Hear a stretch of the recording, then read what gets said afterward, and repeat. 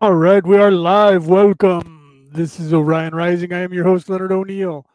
Good morning, good afternoon, good evening, or good morrow, depending on where in the world you are tuning into this show. Share this out, share this out, share this out. Right? It's Friday night, Law of One, class number 9. Right? Check it out. Kind of cool. Oops, let me turn that banner off, right? I got that overlay on there. You guys can't see me. Can't see anything. Can't see me. You can't see me. Haha. Sorry, being silly. All right, there it is. Turn it off. All right. So we were on question 9. We didn't get very far in the questions last time, and then I went kind of crazy at the end there. So those of you that are listening to it on the MP3 file, you guys are going to laugh. You did laugh, right? Okay. So we just went through between last week, and I don't think I talked about it last week. I didn't. The equinox. So we're literally officially in autumn now here in the United States, or the northern hemisphere of the planet. And the energy from the full moon and then this new moon, which just passed a few days ago, was pretty intense for a lot of people. And some people they got really tired. Evening, Wayne. Is that Wayne? Is that right? Welcome. Share this out. Share this out. Like I said, I'm not sharing this out. My computer decided again to update. I had it on for more than an hour, and literally 15 minutes before I'm going to go live, this computer decided that it needed to do a Windows update and had to shut down and reboot to install it. And then, of course, everything starts, and I have to go into the manager, the program manager, and go into the apps and turn off a bunch of crap. So I had to actually load this on my phone, and I thought about running and grab one of my laptops because I didn't think it was going to be ready in time, but it literally got ready, and I jumped in and started this program to do the speak to words, text to words, and literally I went, okay, I'm ready. What time is it? Crap, go live. So I got lucky, but there's still a bunch of junk running in the background right now. So if my latency gets screwed up, I apologize. I pay for a really good internet because I'm a gamer and I play World of Warcraft and I hunt humans. So I have to have Namaste, Reese. How is it down there, down under? Hopefully it's better than it is here in the United States. We just got hit with that Ian, really bad storm that hit Florida. A lot of conspiracy theorists are talking about how the powers that should not be wanted to punish the governor DeSantis of Florida and try to convince him that he shouldn't be running in the election that he might be running for president coming up in the next election. So the biggest storm in history that hits the United States just went right across Florida and devastated a bunch of cities in Florida. So far, the death toll is at 15. Right? Isn't that crazy? I hope everybody in Florida is doing okay. There's a couple of people I haven't talked to since all of this craziness. I haven't had time, but I'm going to shout out to Mandy Wilson from Ancient Aliens Worldwide. She's the curator of that page that I created, or that group that I created and page that I created and own still.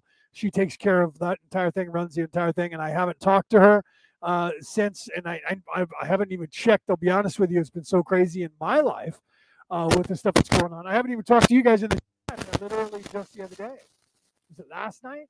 I'm not even sure what day it was. It's been so crazy. Last night or the night before? I think it might have been last night.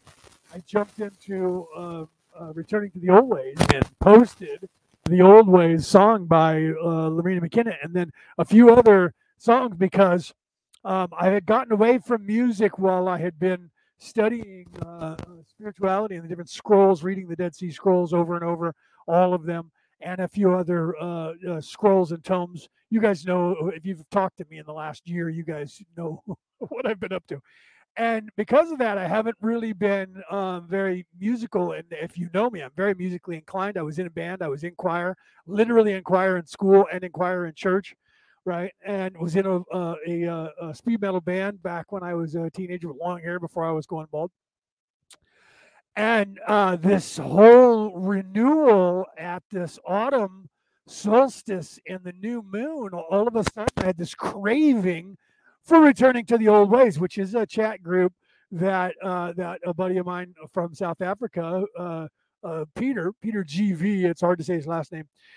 He created that, and we have a bunch of you guys in there that are in this, that come and watch the show, and that are in the Orion Rising Law of One chat group. And if you're not in that, I'll have to try and get the link into the thing here for you. But if you go to Orion Rising and you found this from Facebook on Orion Rising, the page, there's a link there that you can go. And if you create a new chat, I'll move you over, tell you to move over to the chat that I've created, that everybody can talk about the class and what we've talked about here. We can talk there. And if there's any questions that you guys have that I can't address, for those of you who listen on the MP3 broadcast, you guys can go there. And for those of you who hate Facebook, I apologize. It is Messenger. It is owned, and there is no platform that's not owned by the cabal, or so big tech, or one of those people that is large enough to be worldwide. So I apologize. You guys can't, have to send messages to me through via YouTube on my YouTube channel, and I can answer those there. We could chat. Okay, so we're backed up because we never really finished with 9, and 9 is talking about the coalition, the coalition of planets. And I'll try not to go. Last time I went on to the whole history, so if you guys missed that, go back, and I told you all the stuff that Raw couldn't tell you between 1981 and 1984. They couldn't tell you this because it wasn't time. And I'm telling you stuff that I can tell you that's really going on above and outside of the box. Where Peter, welcome. Welcome. How is it in Ireland? Hopefully it's doing good there, not crazy. Like I said, like it is over here. We have that storm that just devastated Florida.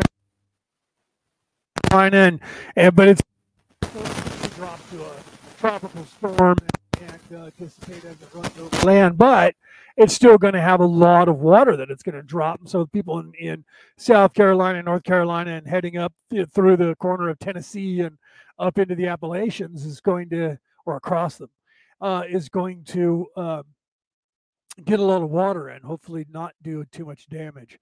So that kind of sucks, for those guys down there. Biggest storm that's ever hit Florida that since we've been keeping record, just made a right-hand turn and shot straight across. Luckily, it didn't shoot straight up on the state like that one was going to try and do a couple of years ago, or last year, whenever that was. My speaker is tripping. It's me moving the microphone. So it's cutting in and out. Is that what it's doing? I'm moving around too much. I apologize. I'll stop doing that. I'm moving around and bumping the microphone. Normally it's sitting on the, on this hanging here. And so I don't hold on to it. And I'm not using a lapel mic because I'm going to be putting the microphone down so you guys can hear. So I'll try to stay with my lips slightly away from the microphone. I'll try not to move around so it doesn't crackle. I apologize for that. So hopefully it works itself out. Once I set it down, you guys can hear the questions from Raw and stuff like that. All right, so we are on question 9, and they are talking about, again, the question is about the council. You can see that what is how does the council function? So we're talking about the Council of Venus now, which is the council of planets, which is 52 or 53 races that are superior races. And I say that because we're just now getting space travel. And they're the ones that have quarantined this Earth, fighting the war against what we refer to as the Orion Crusaders, because that's who they were calling themselves thousands of years ago when they left Orion. When Peter and myself, and I don't see anybody else from our coalition directly in the audience, but Peter Coyle and myself, when we left there and came to this Earth, chasing them. We originated from the Orion's belt, from the 3 galaxies, universes really, in that region, came here chasing them along with other people in the 53 races and coalitions. And now we're trying to finish that off. So a quick history there: 23 solar systems in this region of the universe that we're in were under control by the evil empire that was calling themselves the Orion Crusaders. They call themselves completely something different on every single planet, and even on that planet they have like 20 or 30 different names for their secret organizations, so that people don't know it's one big giant group of people that are transcending space and time. that are in the fourth, the fifth, and partially in the sixth dimension that creates the temporal war like we have going on now. It kind of touched on it a little bit in the Matrix, but you have to remember that the Matrix was right. So yeah, so yes, right. There's welcome. Right. I heard you were mentioning me last week. Yeah, Ariel, we were getting dirty. We were talking. I started getting really sexual and dirty, nasty. And I was like, "Where's Ariel when you need her? She'd eat this shit up. She'd shit." Right. I was getting really graphic, and everybody was laughing. The girls loved it. The guys got quiet. and you weren't here to egg me on. Too bad, because we were getting. I stopped because I was the only one. Well, it was me and what's her name from Sweden. She was up till 4 in the morning. That tells you something. She stayed up till 4 in the morning laughing because with what we were talking about. Because I started by saying, that the women in Sweden are probably the best looking women on the face of the earth, only because I am more attracted to, which is weird because I married two women that were not blonde haired. One had blue eyes and one had brown eyes, and I'm about blonde hair, blue eyes, or just actually blue eyes with green eyes. It doesn't matter what color hair you have or what color skin you have. If you have green or blue eyes, I'm down. So I was getting really, really graphic. We were getting great. We get 3.5 hours in. Go back and watch it. You'll laugh. You'll go, oh man, Leo, you're out of control. And wish you were on my show doing that. We'd have had a blast if I was live on your show. Okay. So, but welcome, by the way. Right. So, yeah, next week, Prince Charles, Peter saying this from Ireland, Peter Coyle, my buddy from Coalition. Buddy here. Next week, Prince Charles is releasing Prince Philip's documents because under the Disclosure Project, the government of the world's governments may task or ask. He's speaking to his phone, and sometimes with his Irish accent being so thick, his phone doesn't pick up what he's saying properly. Tasked to release them. That works there. May task them to release them now and then. The truth about you at always let you know Ringland RC, and this is his he might even started, it's late for him, so sometimes he starts speaking Irish and the phone picks it up weird, but I'll see if I can figure it out, are going to be released next week. Secret documents are going to be released. Just the UFO. Nick Pope is going to be coming out with stuff. Okay, so that's twofold then. Right, and if let's hope that they'll probably release it in the UK, so you may have to give it to us here in America because the American government will not release any of that to the public here. It's just like right now they still deny that UFOs exist, and all other countries their governments have already admitted that UFOs exist and that there are aliens out in the world or out in the universe. So, right. So, and you heard that from a reliable source, Peter said. I heard that from a reliable source. Okay, so Peter says it's reliable, guys. There's going to be information that's going to be coming out. Ringland, I meant to say that it is High Brazil. I thought that's what you were trying to say, but I wasn't sure of the translation. So High Brazil, the truth about High Brazil, and the documents are being released. And that's going to be in Jerry's book, who was on our show last month. From the guy who wrote the book and was there, him and his cohort wrote about Rendlesham Forest when he was there. Jim Peniston, right? Am I saying that right? Was the guy who actually touched, I think, unless I'm making a mistake now, the guy who actually, we interviewed him as well. So the guy who actually touched the spaceship that was the airman that was there in Rendlesham Forest that got the binary code in his head, gave that binary code to Jerry, and Jerry Osborne, Gary Osborne has done 2 exclusive interviews on Ancient Aliens Worldwide that I produced because I own and created Ancient Aliens Worldwide. Check out that group on Facebook. There's 2 videos up for 3 hours each, I think. The second one might have only been a couple hours, but the first one was like 3 hours. And he's going to be releasing a book soon. He is decoded the binary code, and it talks about High Brazil. One of the places that I knew about that I couldn't reveal because he had sworn me to secrecy, but he wasn't the one who told me.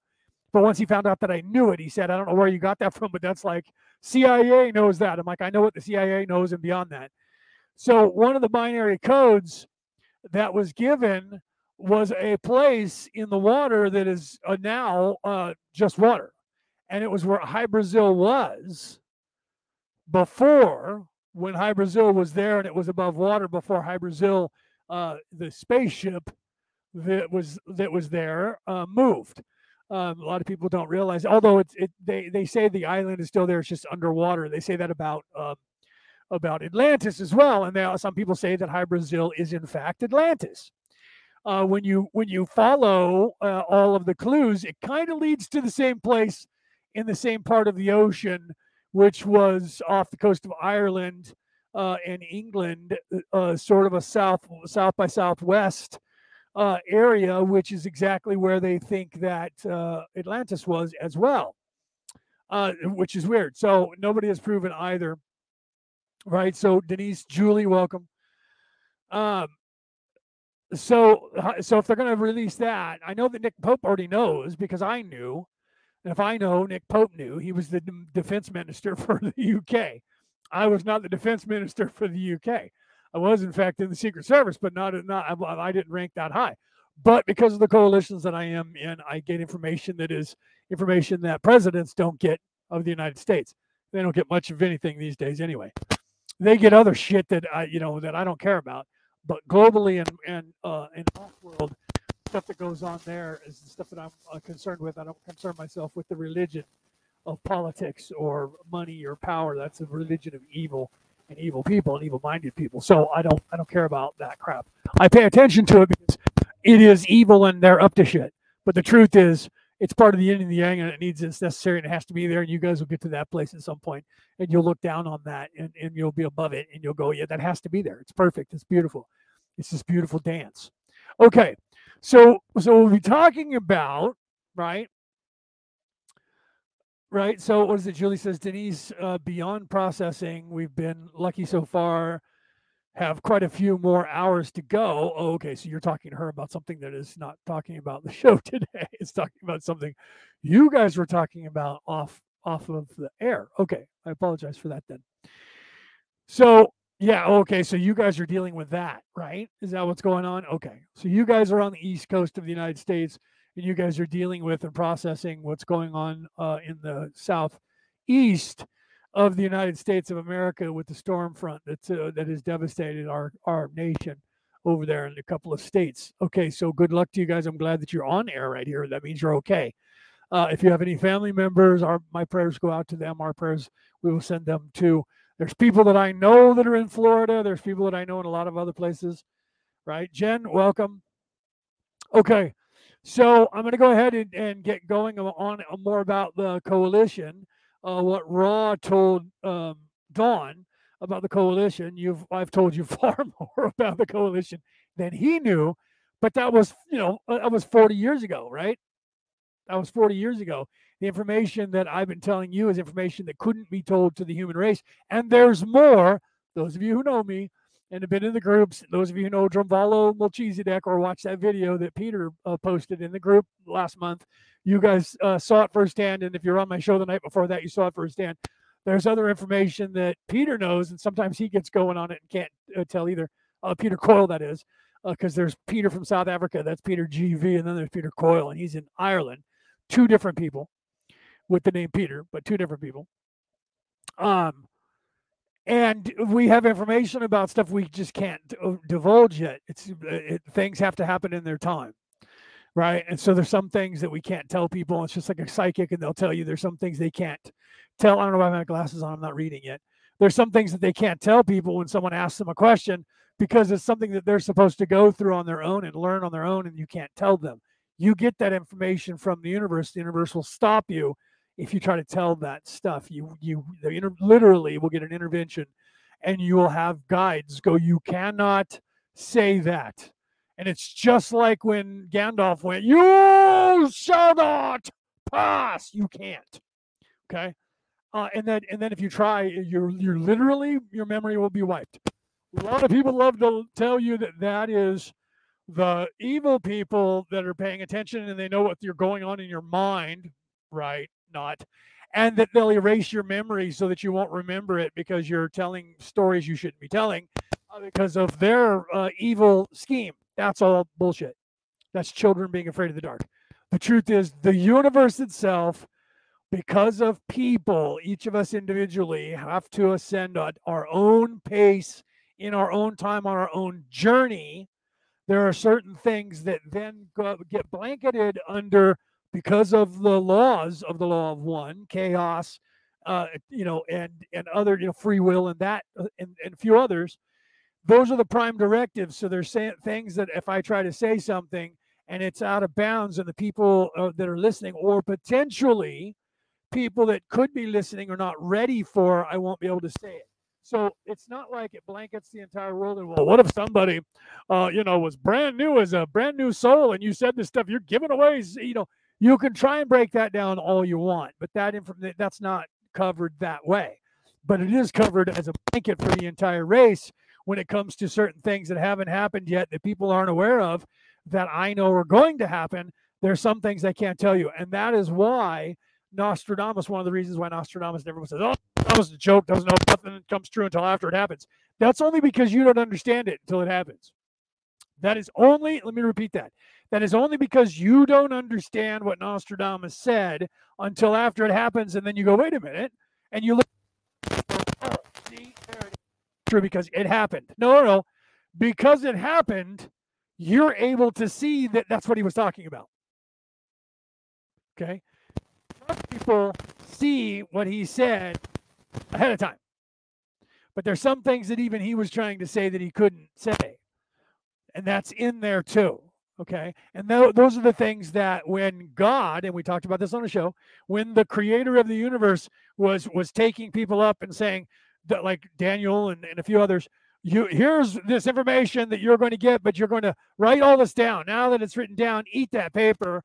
You're going to lock up this information, because it's not for you to understand or anyone else that is alive today. It is for people to understand far in the future. But yet that's there, and it's written that, hey, by the way, God told me some shit that I can't tell anybody, and I don't get to know about it, and you won't understand it until later, and these people in the future are going to be able to figure it out. And it's for those people.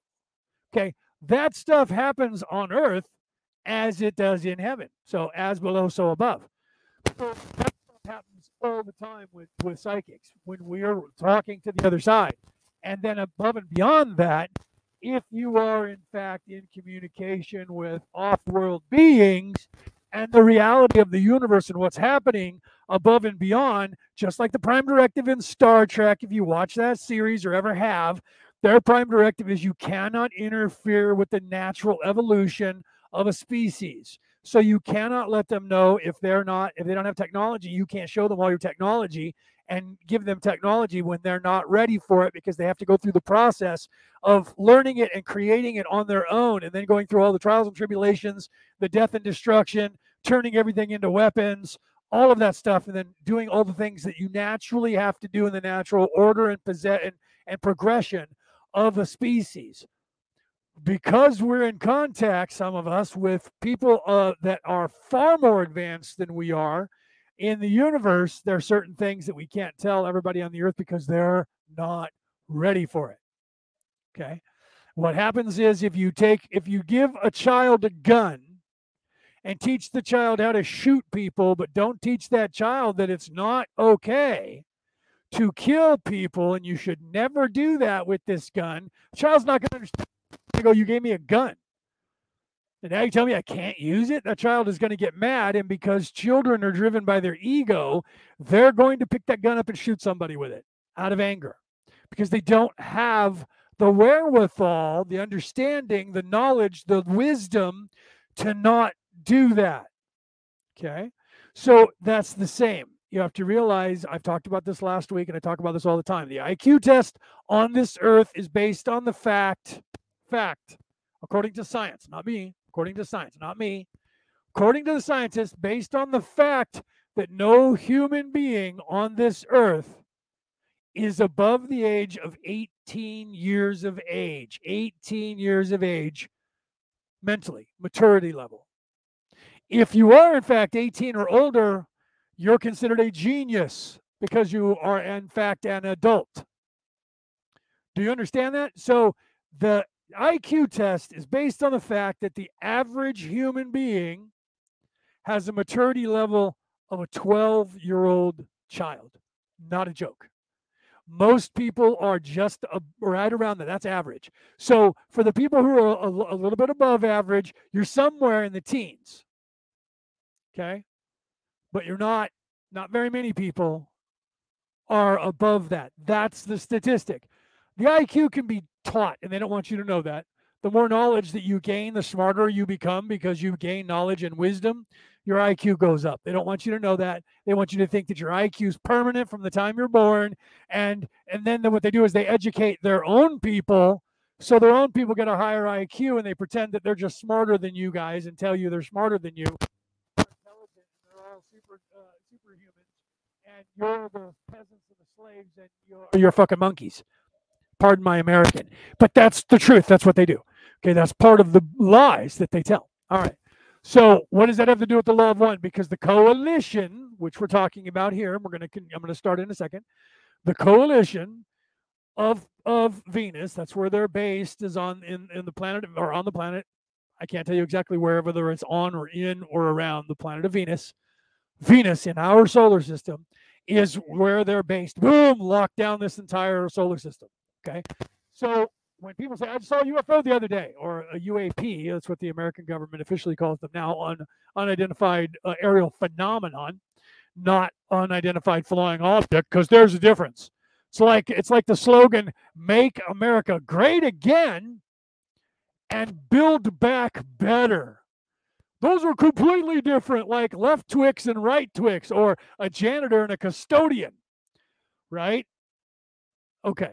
Children think there's a difference between those, but there's not. Do you see? That's the point of that. That's why they joke about it in the Twix commercials, where they point that out, right? You're a ghost, but I'm a spirit. Do you see? So, like, there's a difference.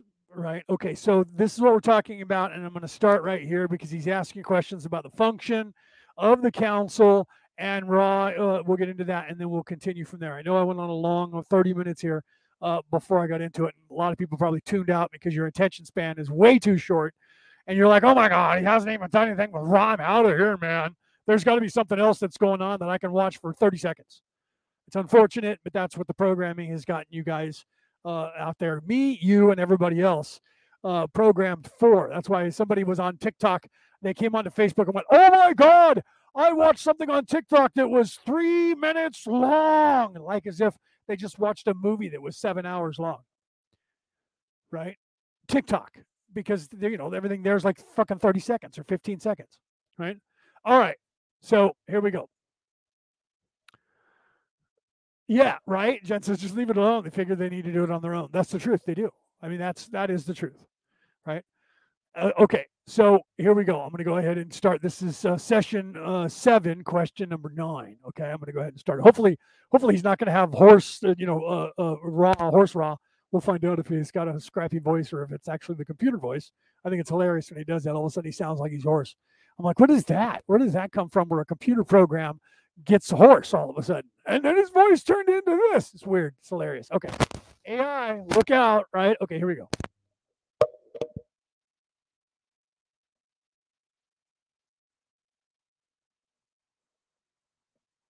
Question 7.9. Questioner, I have a question here, I believe, about that council from Jim.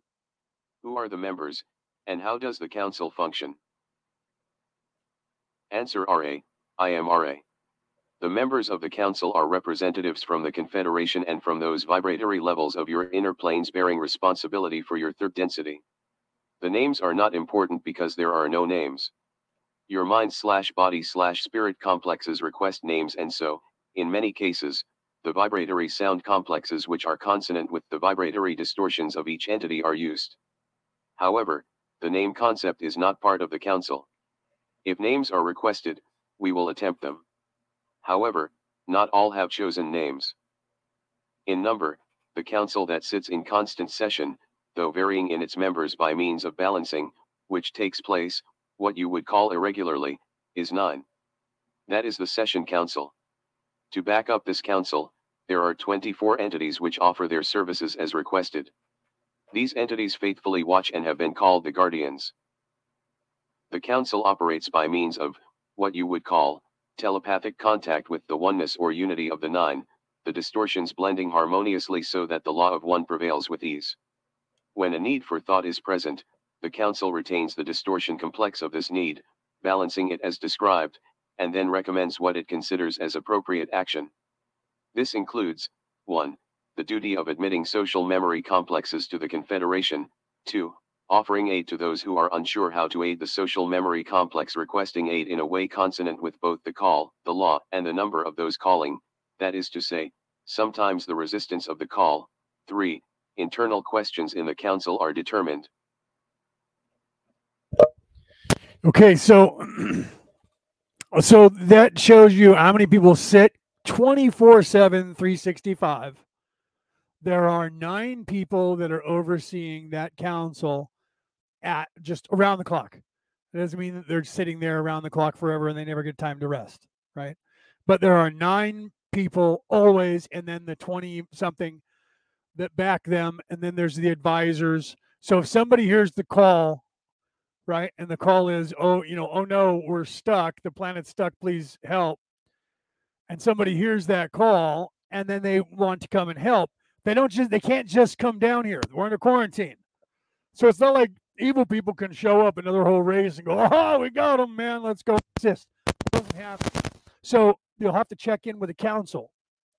And if you don't, you get repelled. So quickly, you have to remember there's things out there that now I'm getting into a place where I'm having a hard time explaining because they're not allowing me to tell everything that's going on. But there is literally an armada that is out there blockading, but there's also a shield. Okay, there is a what we would think is magic shield, right? There is a shield that is shielding this entire solar system, not just the Earth, but the entire solar system. Okay, and you can't just fly through it. It just doesn't work. If you saw any of the Star Wars, then you know they have shields that are projected from one place and they surround an entire. At one point, they were around the Death Star. Another place with in the movies were Rise of Skywalker, the ones before that, the Force Rising, in that they had it around another planet, which was a bigger Death Star, right? And you have so that is what's going on, and you can't just like go, I'm going to send a team in and we're going to blow up that reactor and it's going to make the whole thing come down. And I got a team, and I couldn't speak for you, pal. I know you wanted to come. Yeah, I know, Chewie, but I couldn't speak for you. So, but it's going to be rough. We're going to go down and we're going to take out that reactor. It's not like that, right? You can't just do that because that's not on the plane that now I'm getting into a place again where I'm having a hard time. It's not on the third dimensional plane, but it exists here, and it protects the solar system from penetration by anybody in the third dimension and in the fourth dimension and in the fifth dimension. That nobody can come through in any of those dimensions to this Earth or to the solar system. I was going to try and describe how it was set up, but that was being stopped. I would suggest listening to Corey Good. He kind of explains it in a few places, talking about the refractors, the lenses, the big satellites that are up there, and the blue lights that are up there. He has a little bit more leeway because of where he is in the coalition to be able to get that information out, so you guys can listen to that information that he has. He'll get a little bit more detail than I can get into. One, because I don't know as much as he knows about it, and therefore you can't. It's like trying to bear false witness. You can't lie about something when it really comes to certain things. They just won't let you do it, right? So it'll sound so stupid if I lie. You'll know it because anybody who's paying attention that's not a child is going to go, that doesn't even freaking work, man. That guy, they just made that up. I can tell, right? Okay, so the coalition is there, and it's not just those people, but they're the ones who sit on the council.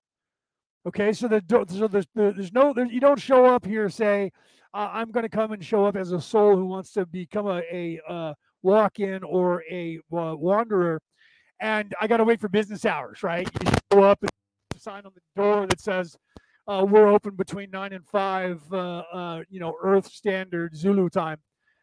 Please come back, and we're off on Saturdays and Sundays. That doesn't happen. The council is literally 24/7, 365 across 3 different dimensions. Okay. And there's 9 people seated that will hear all stuff. And then if they need counseling, that's what the other 20 some odd, it varies between 21 and 27 that are there. He just gave a rough number of 23, I think he said. But that kind of varies depending on when and what's going on, cycles of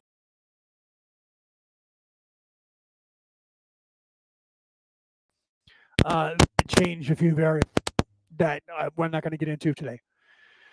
So then those people, then there's other guides beyond that he didn't talk about. They didn't talk about, or using the vernacular he referring to Ra. They didn't refer to.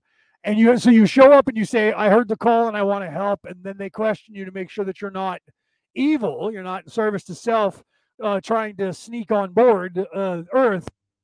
And so they check you out and make sure that it doesn't take long to figure out if you're in service to self or others. Really quickly, they're seers.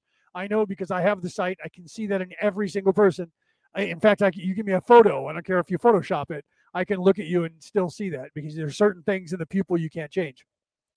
But if I meet somebody in person, I have that. That's really, it scares evil people because I look at them, their heart jumps and they become afraid of me, and then they hate me. Hate me, and they'll lie about me and try to deceive people about me because they're scared to death of me. There's a woman here that lives in this apartment complex. There was a guy, and he, of course, was driven out because he was actually staying with a girl that lived above me upstairs. That didn't last long because he couldn't be even in my presence because he's only 9 feet, 10 feet away from me any given time because they're only 10 feet, 9 feet above me is the ceiling. So there were, literally his feet were about 10 or 11 feet above my head, or actually not above my head because I'm 6 foot tall. So he literally was feeling my energy whenever he was here. It drove him nuts. He wouldn't even look at me. If I was outside, I was driving, and he came. He's done this a few times where he was driving into the complex, and you got to know that it's me. He parked next to me, so he knew my vehicle. And I come driving out, and I look at him and wave, and he wouldn't even look at me. Would not even look at me. Could not look at me. Looked away from me always with disdain and just this hatred. Right? Never spoke to the guy. Never met him, but I knew the first time we made eye contact that he was evil. Well, he ended up leaving, and she got rid of him. And there's a woman that lives here, and now she avoids me. She walks on the other side of the street. She won't come near me. And if I'm outside, she watches me the whole time as if I'm a predator, and I'm going to get her.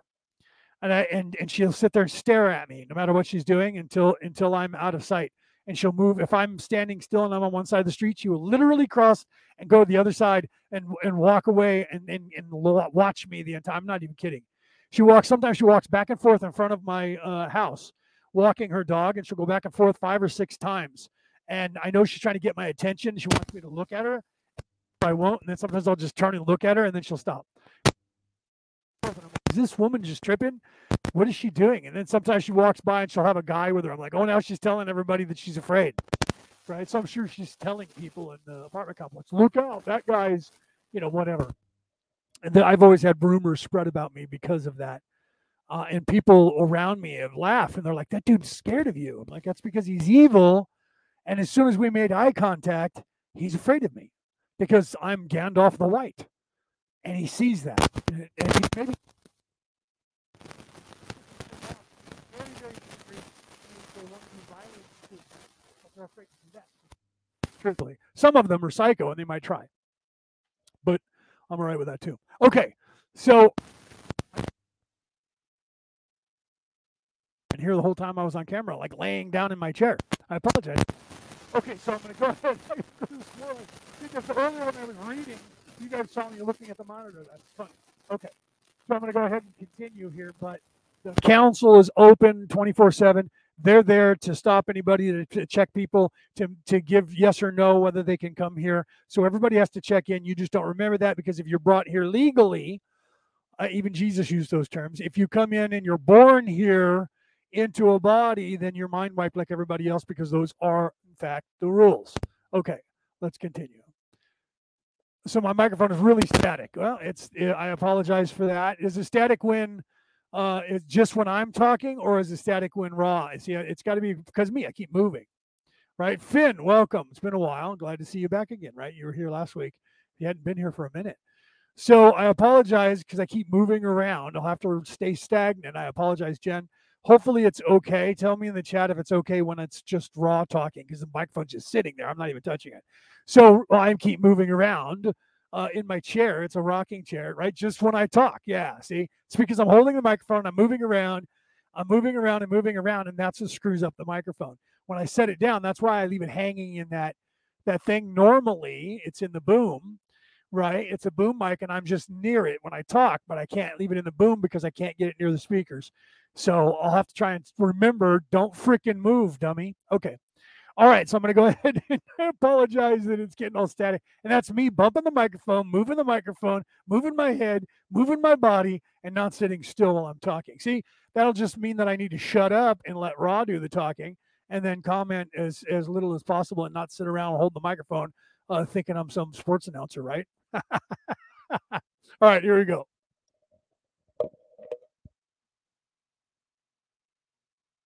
These are the prominent duties of the council. They are, if in any doubt, able to contact the 24 who then offer consensus/judgment/thinking to the council. The council then may reconsider any question. Question 7.10 Questioner, is the council of 9 the same 9 that was mentioned in this book? Questioner gestures to Yuri. Answer, RA, I am RA. The council of 9 has been retained in semi-undistorted form by two main sources, that known in your naming, as Mark, and that known in your naming as Henry. In one case, the channel became the scribe. In the other, the channel was not the scribe. However, without the aid of the scribe, the energy would not have come to the channel. Question 7.11 Questioner, the names you spoke of, are they Mark Probert and Henry Puharich? Answer, RA, I am RA. This is correct. Question 7.12 Questioner, I am interested in the application of the law of one as it pertains to free will and what I would call the advertising done by UFO contact with the planet. That is, the council has allowed the quarantine to be lifted many times over the past 30 years. This seems to me to be a form of advertising for what we are doing right now, so that more people will be awakened. Am I correct? Answer, RA, I am RA. It will take a certain amount of untangling of conceptualization of your mental complex to reform your query into an appropriate response. Please bear with us. The Council of Saturn has not allowed the breaking of quarantine in the time/space continuum you mentioned. There is a certain amount of landing taking place. Some of these landings are of your peoples. Some are of the entities known to you as the group of Orion. Secondly, there is permission granted, not to break quarantine by dwelling among you, but to appear in thought form capacity for those who have eyes to see. Thirdly, you are correct in assuming that permission was granted at the time/space in which your first nuclear device was developed and used for Confederation members to minister unto your peoples in such a way as to cause mystery to occur. This is what you mean by advertising and is correct. The mystery and unknown quality of the occurrences we are allowed to offer have the hoped for intention of making your peoples aware of infinite possibility. When your peoples grasp infinity, then and only then, can the gateway be opened to the law of one. Question 7.13 Questioner, you mentioned both our people and those of Orion coming here. Can you expand on that? Answer, RA, I am RA.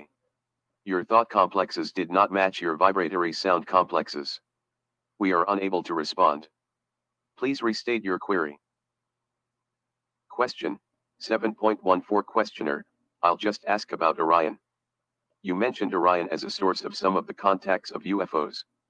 Can you tell me something of that contact, its purpose? Answer, RA, I am RA. Consider, if you will, a simple example of intentions which are bad/good. This example is Adolf. This is your vibratory sound complex. The intention is to presumably unify by choosing the distortion complex called elite from a social memory complex and then enslaving, by various effects, those who are seen as the distortion of not elite. There is then the concept of taking the social memory complex thus weeded and adding it to a distortion thought of by the so-called Orion group as an empire. The problem facing them is that they face a great deal of random energy released by the concept of separation. This causes them to be vulnerable as the distortions amongst their own members are not harmonized. Answer. RA. I am RA. Consider. We will. Simply. Sorry, I was trying to pause. It wouldn't pause. So he said the Council of Saturn that time, and I apologize because I said the Council of Venus there. And there is a Council of Venus and there is a Council of Saturn, but those are across different boundaries of reality. And I was thinking 8th dimensional, and he's talking about 6th dimensional, and I should have been talking about 6th dimensional when I was saying the 8th dimension because I know that in the rings of Saturn there is, so it's the other way around. I apologize. In the rings of Saturn, there is an entire species living in the rings that are 8th dimensional beings, and here on this planet there is also 8th dimensional beings living on the earth and in the earth. And that's obviously not something that we can get anywhere near. And there is a council then as well, and I apologize for that because there is a separation. The one that's governing the planet in the lockdown in the 3rd dimension is not Venus. It is in fact in the rings of Saturn, and the one that is quarantining in the upper levels of 5th and 6th is in the 8th dimension. But by that time, because once you get halfway through the 6th dimension, there is no more evil. So they're going backwards in dimension to the 6th to hold that place, so that at that place, at the lower level or the upper level of halfway, so it would be the lower levels 1, 2, 3, and 4 and 5 of the 6th dimension, the 6th density.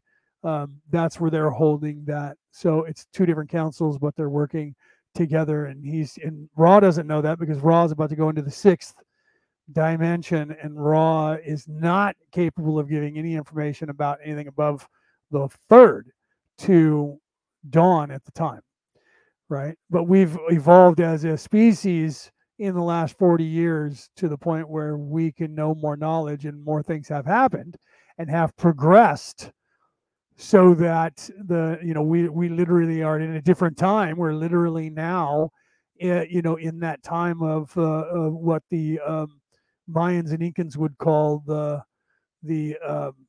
Baktun 13, which is Baktun 12 ended in 2012, and Baktun 13 is beginning, right? So I apologize for that, and I was trying to stop it there, and for some reason it acted like it was going to stop, then it didn't. So the council and what was going on there, and he was explaining, they were explaining, they were using the vernacular of Adolf Hitler and socialism and also elitism and what that does. Now, I wanted to stop here because most people don't understand, and I'm going to try to move less so that I don't screw up the microphone. I'm going to sit still now. I'm getting into a comfortable position where I can sit still and not move around. So you have to understand the energy release or generation of energy that happens with certain things. Most people, because most people are in fact in service to others, not in service to self, have no concept of the energy generation, the energy release, the energy activation of being in service to self, and having those things happen to you that generates energy and releases energy that they actually gain in strength from. Most people don't get that. 99% of the population does not understand what happens when that happens and why people do that. Okay, women who are raped say, why did he do that? Why was I abused? And it's because they have no conceptual value in their mind as to why that would happen to them. And the answer is because they can, first of all. Secondly, because of the act of them doing that to you gives them not just a sexual release, but gives them actual power. Okay? You need to realize that in their religion, because it is a religion, in their spiritual way of life, which is being in service to self, it's not just being selfish. They don't just get off on it, right? That's what they want everybody to hear and everybody to say, oh, they do that because they get off on it.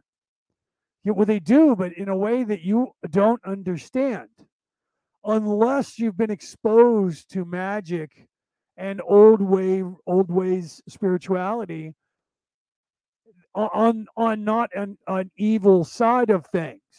I just watched a video. I'm moving the cord now, so my microphone's probably screwing up because I was pointing at the screen. I watched a video that was sent to me by Peter, who was in the crowd. And it's a video of Angelina Jolie when she was 33 years old, when she was what we call here in America punked into the Illuminati.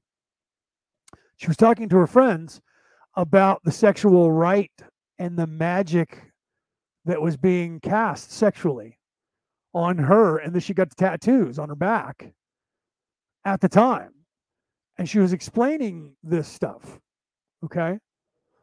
And if you watch the documentary Above Majestic, there was a German gentleman who, in fact, was speaking German, and they had to put subtitles for him, who died during the making, oddly enough, after exposing the Luciferians, which you guys call the Swamp or the Illuminati or the Bilderbergers or the Skull and Bones, and they're all the same. They just have different names for the same organizations. There are different levels of the same organization. The further down the slave level you go, to the slave level itself, they all have different secret organization names, and that shows the station of the slave. Do you understand? And the aristocrats. So it's just like having a private, and then a corporal, then a sergeant. It's just like in the military. And then you have a first lieutenant, second lieutenant, right? And then you have a captain, and then you have different ranks of that. And then you have the colonel and different ranks of that, and the generals and different ranks of that. That it's the same thing. They just have different names for them in different organizations around the world. Okay, and in every country around the world, they have different ones that are there in every single country. And sometimes in different places in the same country, the same function will have a different name on a West Coast, East Coast basis, North or South, or whatever, depending on your country. Okay. And you have to realize that the act of dominating someone physically and sexually, they don't just gain sexual gratification. Okay. They gain power, that they get energy that is released by you that they consume, like an energy vampire. That's a real thing, by the way. And people, and I've met people, and I've combated people, by the way, and I've also counseled people who have run into what we call an energy vampire. That's where the whole vampires came from, of drinking your blood. It's the energy in your DNA. It's the energy of your aura. It's the energy of your soul that's generated, that you generate. And when something happens to you that is pleasurable, that rock stars will tell you this. They get up on stage and they say there's this transfer of energy that they can feel. That they're playing their music and they're putting their energy into their music, and that energy is going out to the crowd, and the crowd is reciprocating with energy that they're going and giving back to the musicians, and the musicians are absorbing that energy and transferring that energy back into their music and sending it back to the crowd. This is real. This is not imaginary. Okay? And this happens with everything. And that's why on both sides, good and bad, light and dark, in service to others and in service to self, if you're in tune with your mind, body, soul complex totality and the energies of the universe and the everything, the all, infinity and infinite wisdom, then you realize that sex actually is an exchange of energy.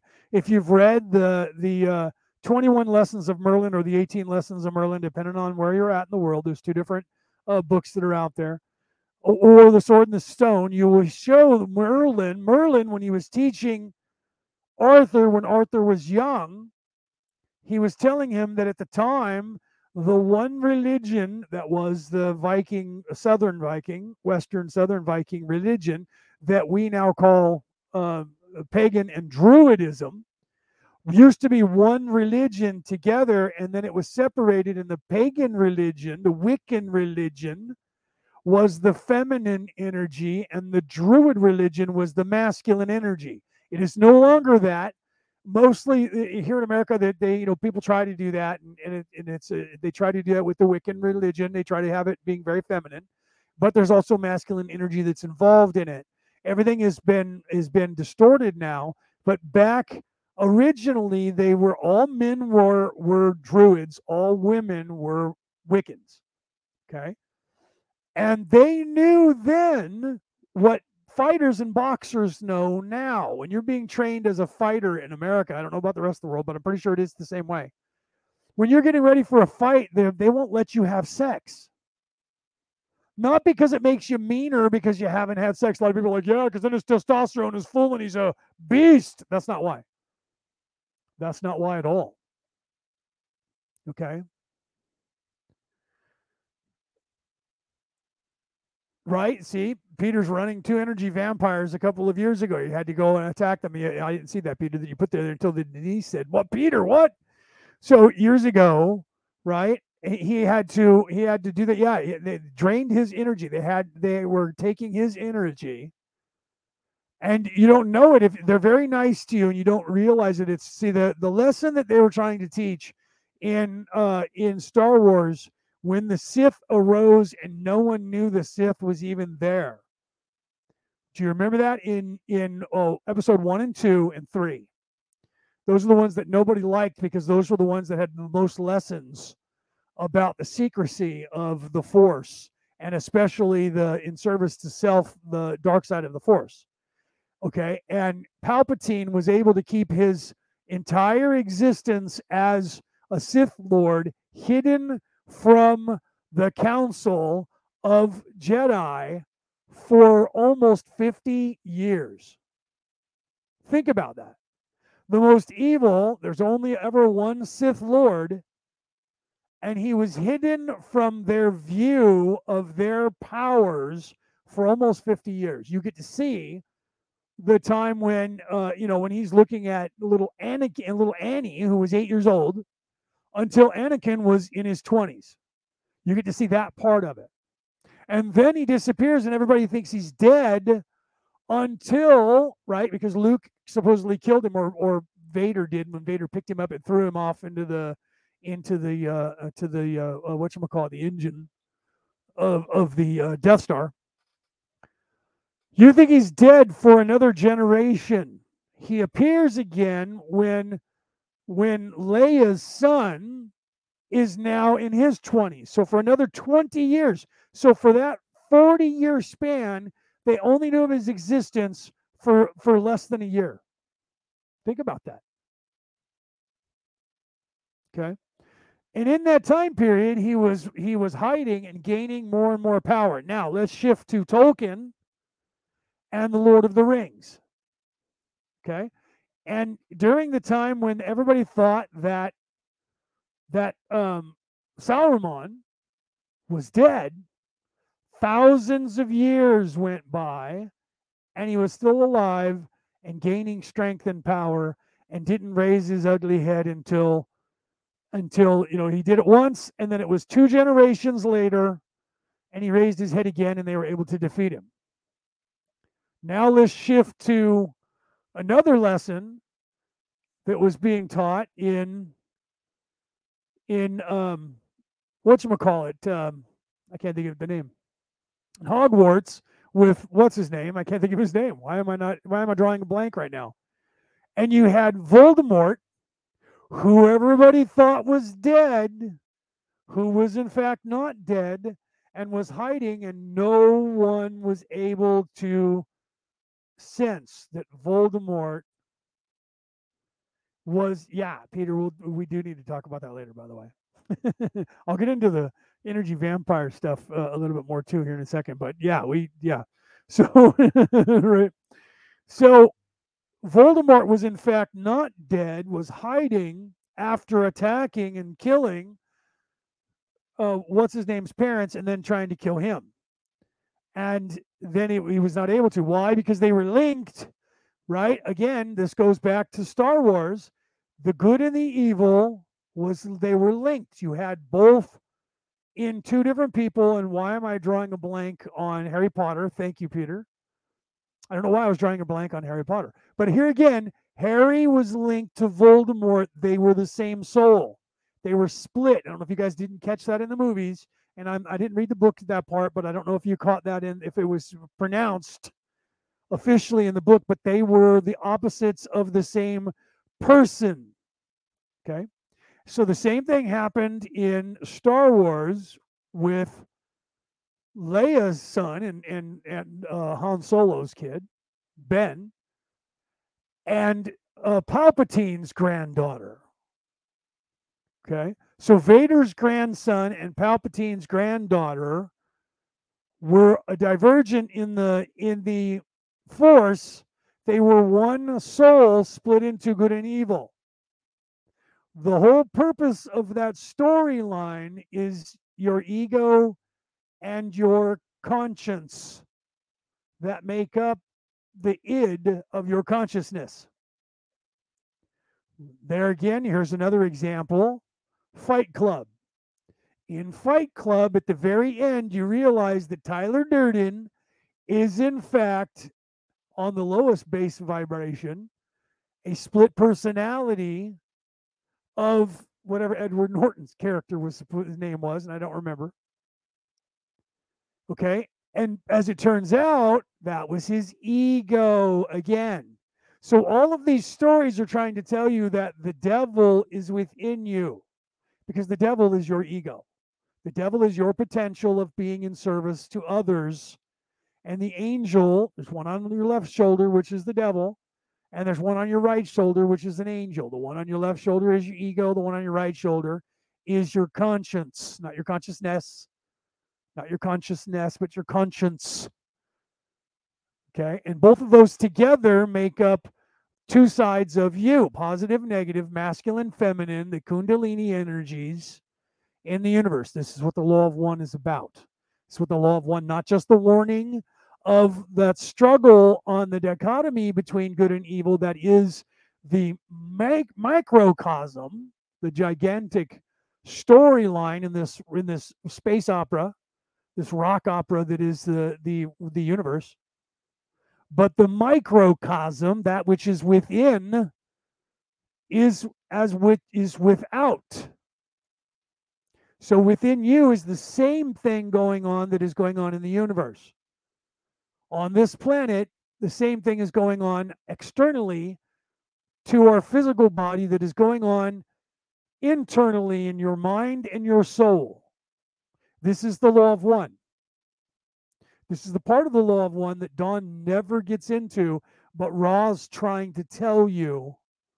And this is what he's trying to tell about right here, giving the example of the energy exchange that happens from nefariousness when they set up a caste system, which they did, and this is where they used Hitler, Adolf. And they talk about the elitism of the cronyism of the people, the white Aryan race, claiming that it was the master race, and then the Jewish people being the victims and the slave.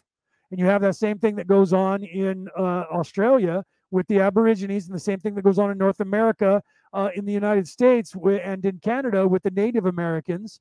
That's the same struggle that's going on within you.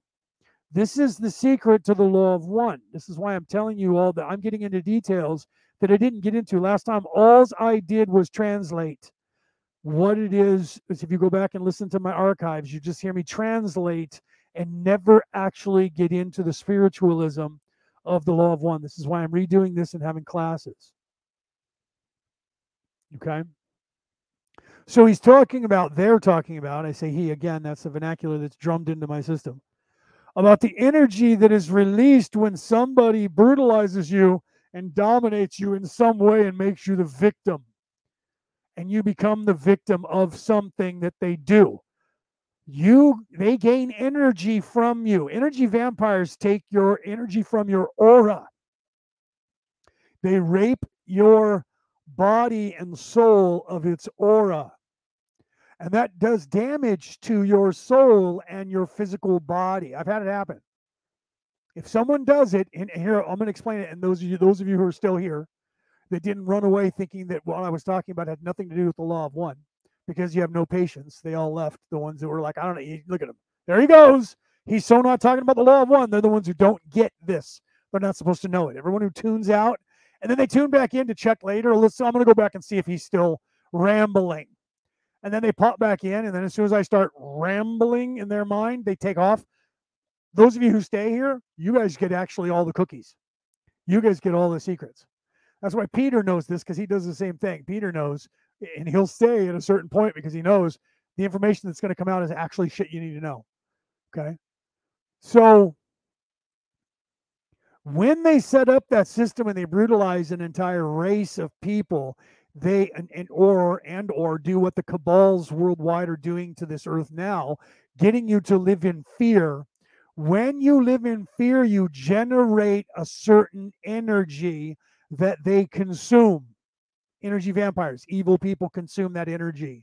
They gain power from that. I'm going to give you an example. I've talked about this before. Here in the United States or anywhere, wherever you're from, if you've ever seen on television, on your newscasts, or if you're watching American news, a serial killer. The reason I say that is because serial killers happen more in the United States than anywhere else on the planet. I'm not going to get into the psychology that involves that. When I was going to Quantico, which is in Virginia, where the FBI is training people to be a profiler, this is stuff that is taught that we don't tell you in public. Okay, but some people know this. That the serial killings happen more in America than anywhere else in the world. There's a reason for it. I'm not going to get involved in that. Okay, so when somebody, say, rapes someone, murders somebody, they gain power from that. If they're evil and it wasn't a mistake, and they're doing this shit on purpose. Okay, if you've ever seen these people just prior to getting caught, or you hear stories about them, well, they went and caught him finally after so many years, X amount of years. And then they say, and we talked to all their neighbors, and their neighbors talked about this person. And even though he was in his 60s now, let's just say, because that's just happened here, they caught a guy less than 2 miles from my house, where I am now currently, not a joke. A couple of years ago, they caught this guy that was a notorious rapist and murderer in the state of California. Okay. In fact, when I was a kid, there's a very good possibility that he was in my backyard. We don't know for sure, but he was in my area. In the city I lived in, he raped 2 women in that city and very close to my house, within a mile. Weird that I was a kid and I was less than 100 yards away from this guy at one point, and then as a grown adult, I literally lived less than a mile and a half away from where he lived when he got caught. Strange. However, before they caught him, the neighbors said he was very boisterous and outgoing and loud, and he was yelling and screaming at somebody in his family, and he was in his garage doing calisthenics and working out and doing all this stuff. Very virile, very commanding, very with it, very powerful seeming. And then when they caught him, and he appears in court, and some people say, well, he did that because he was trying to project that, because he was trying to be innocent. However, there was a change, not only in his demeanor, but his look, his complexion, everything that was not done with makeup. And the man was what we call diminished. He was no longer virile. He was no longer powerful. Even in his eyes, he no longer had that look of I am in charge, I am powerful, and I have secrets and I can do whatever I want to do, and you can't do anything to stop me. Now he was a caged lion who had been captured in a zoo for 30 years and he's given up on life. And now he has no power and he has no strength. And his demeanor is you can tell by looking at him, or at least someone like me, I can sense it. I can see it, I can smell it, I can sense it. He is now tiny. All of his power is gone. All of his rage is gone. All of his hatred is gone. Not that it's that he doesn't still hate, but all the power that he gained from all the things that he did, his virileness, his moxie, is now gone from him. He went away. And he was still hiding, and they found that out because they had cameras inside of his cage in his cell. And when he got back, he was in a wheelchair because he was acting like he couldn't walk and he could barely talk and he was mumbling. That part was an act. When he got back, he climbed up on his sink. He didn't like it. Bright lights, they bothered him. So he was hanging stuff over the lights to lower the light content because the light bothered him. He didn't like it because the bright light is bright light. It's too close to God. He didn't like it. So he was diminishing it because he needed it darker in there. But he actually climbed up and they're like, okay, if he can climb up literally and walk up his bed and then climb up on the sink and stand there doing this stuff and then hop down, he doesn't need to be in a wheelchair acting all feeble and sitting there. But he was still diminished in power, strength, and stature because everything that he had gained from all the things that he had done to people, raping, murdering, and getting away with it. He was a cop, by the way. All those things that he did, he had power that he had consumed, and that gave him a certain strength that all went away when he was brought to the light. And everybody saw him for who he really was. All of that went away. This happened in real life. You can watch this here in Sacramento. He was tried and he was convicted. Even though he was like 68, he's going to spend, he got like 3 consecutive life sentences, which means his family can't even get his bones and bury him in the dirt until 300 years from now. So he's going to be buried in a grave somewhere that's going to be guarded, and his family aren't even going to get to go and see him because he's evil for 300 years. And there's a reason that that people do that. Why would somebody get a sentence that lasts 280 years past his life expectancy? What is that? Why would somebody even do that? That's just mean. No, it's not. There's a reason for it. Okay. Let's go to the fake movie that is based on actual curse, magic, and mummification, the Mummy movies. Okay. And they used Imhotep, who was in fact a surgeon and a brilliant, brilliant doctor of medicine and magic, not an evil person in service to self. He didn't cheat on the pharaoh's wife and get cast into oblivion and have that spell cast on him. However, that spell exists, and they did do that to a few people and mummify them. Why would they do that and mummify him and trap his body and, well, apparently his soul as well, and keep him locked in for 1,000 years? And he was still in there and able to escape when they made the mistake of opening his tomb. Okay, why did that legend even exist?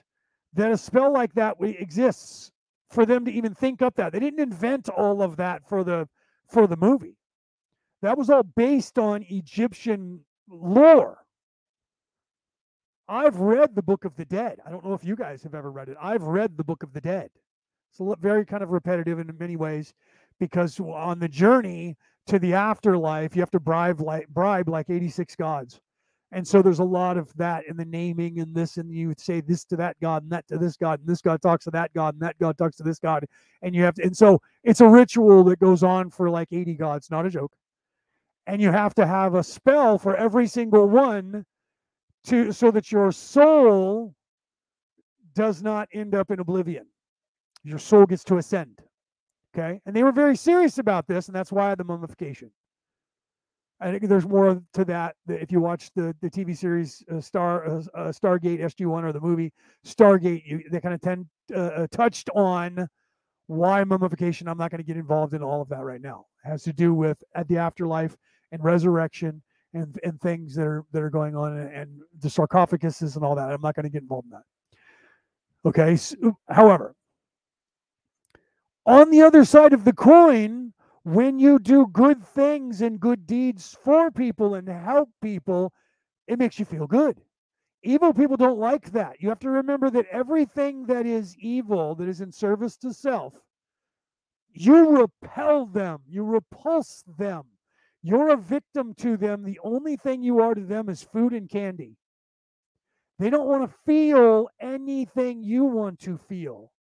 You have to realize that everything that you see in life that is holy is offensive and evil in their minds because of their religion, because of their spiritual practice of being in service to self. 90% of the population of this earth have no concept that evil is a spiritual way of life. That's why I call it nefariousness. Okay? Because that encompasses that word. If you look up that word and what is nefariousness or nefarious, nefariousness, what does that mean? The act of nefarism. What does that mean? That encompasses everything that is in service to self on a physical, astral, and spiritual level. Mind, body, spirit, complex totality.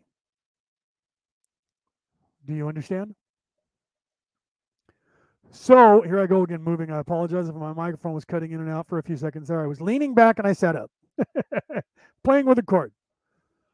Okay, so the energy, this is why I'm taking as much time as I need to go through the law of one and actually tell you the places where Ra was trying to give you information that you were supposed to ponder.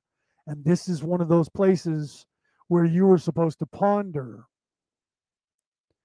Okay, and realize what he was talking about. The exchange of masculine and Casey, welcome. The exchange of masculine and feminine energies on a level of, and this is where he was using the vernacular, the example of Hitler and the socialism and the elitism, and then the stations below that down to the slave, but they don't call you that, they call you a citizen. That word means slave, by the way. Down to the citizen level. The exchange of energy that you have in that dynamic, that's the dynamic that is set up with every government, having the government govern and having those people think that they're elites and that they're above you and they're the rich aristocrats and you guys don't get to be a part of their little plan and their little scheme and their little playhouse. That is set up because they understand the energy process of what they stand to gain from you, that you don't even have the concepts in your mind to even think about it. Would never cross your mind because they have kept that portion of spiritual side of the universe away from your learning and teachings. You hear of black magic and that scares you. Well, that's not even real. Magic's not even a real thing. And that's strike two. One more strike, and the Johnsons get a chance to steal. Okay. The energy is real, and the exchange of energy is real. It happens all the time when you interact with other human beings, whether you like it or not. If you are in service to others, you give off a certain energy and you receive a certain energy that you're used to. And if you are a Christian or any other positive spiritual thought process or doctrine, on this earth, you equate all of those spiritual doctrines and indoctrinations and religions as one and thinking that there is nothing else except maybe that satanic religion that's probably fake anyway, and they don't really do those kind of rituals, do they? Okay. But then there's stuff that goes on behind closed doors that you don't know about, that they don't want you to know about. Okay. And there's stuff that goes on right in front of your eyes to you that you don't know about, that they don't want you to know about. And this is what Ra is talking about here in one example of the caste system and having it set up with elitism and the elites believing in their mind that they own and operate this earth and you are their slaves. Your job is to give them the energy that they want and need by monetary reasons, by your slave of your physical body, and in a spiritual, psychological sense, that the programming, because television is not called a show, it's a program, and your school indoctrinations teach you without your knowledge that you're a slave and that you're supposed to live in fear and you're supposed to obey.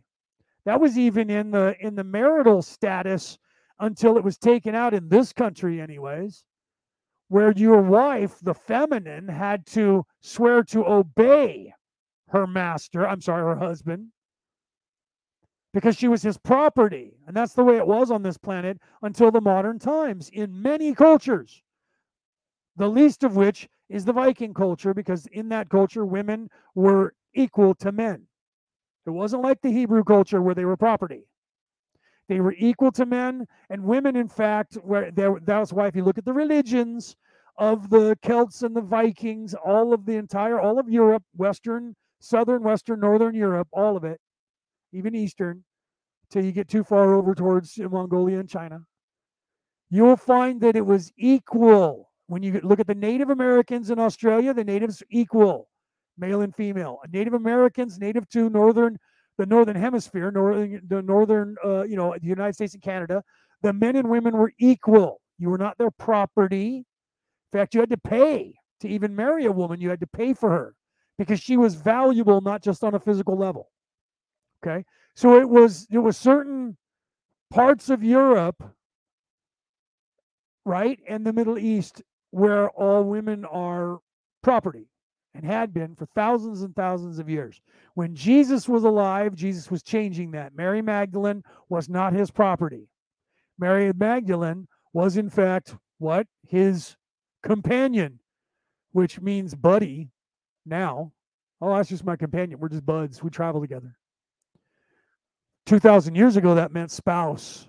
Look it up. Look it up. Okay. So the energy that you give off in a positive way and you get back for doing good deeds to somebody is there, and it's a real thing. When you pray for someone or you meditate and you focus energy on someone who's injured, that's a real thing. You have to realize that's only one half of the energy exchange that is possible in the universe in this place. And that nefariousness, they all know the energy they gain from the things that they do. Casey, you're not late. You got here exactly when you were supposed to. She said, I didn't realize you said, sorry, I'm late. You got here when you were supposed to get here.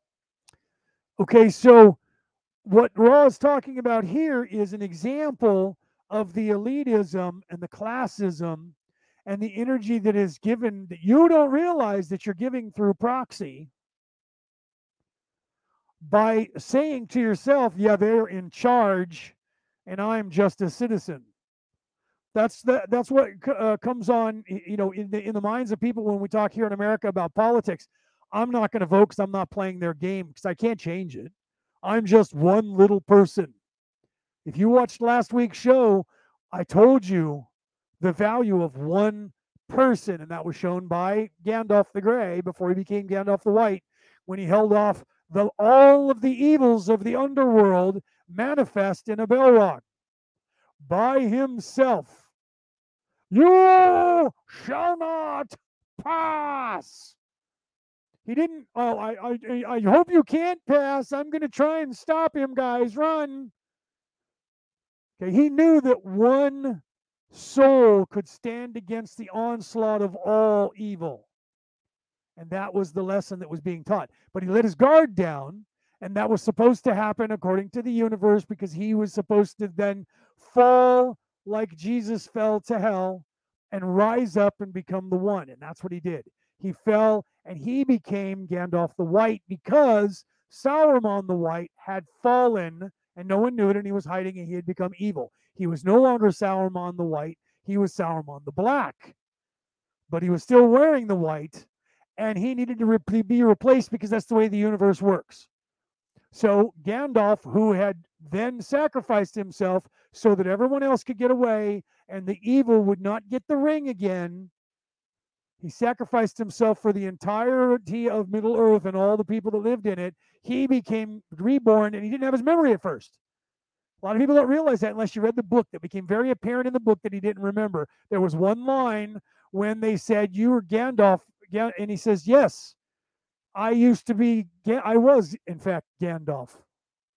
He didn't remember his name until they said it. He was Gandalf the White. He was a completely different being now, and he was above that, and he had forgotten who he was as Gandalf the Grey until they had mentioned it to him, and he was like, "Oh yeah, that's right." His reincarnation. This is if you've ever watched Doctor Who, when Doctor Who's body dies because he's a Time Lord, he regenerates into a new body, and it's always younger than the one that he was in, because he ages while he's in that body, and then it dies, and he regenerates. Now he's a woman, as a matter of fact. He's been a man for 8 or 10 generations, regenerations, and now he's actually a woman, which I thought was badass that they did that. They should have done it before now. Totally badass. The energy that woman brings to the part is so feminine, but also masculine. And it is so exact. The people who do the acting are great actors anyways. I mean, come on. Most of the actors that have played Doctor Who are European renowned stars. Americans may not know, but they're like as big as David Hasselhoff to the world. We just don't know that in America because they're not in Hollywood every other fucking day. Okay? But they're bigger than most of the stars in Hollywood. Not a joke. The last 5 guys that played Doctor Who, most of the guys, in fact, that played Doctor Who, I would say every person who's played Doctor Who has been the biggest actors on the planet at the time. Okay? Way bigger than they're huge.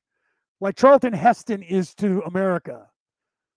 Like George C. Scott is to America. These people are to the rest of the world. We just don't know it in America. Okay?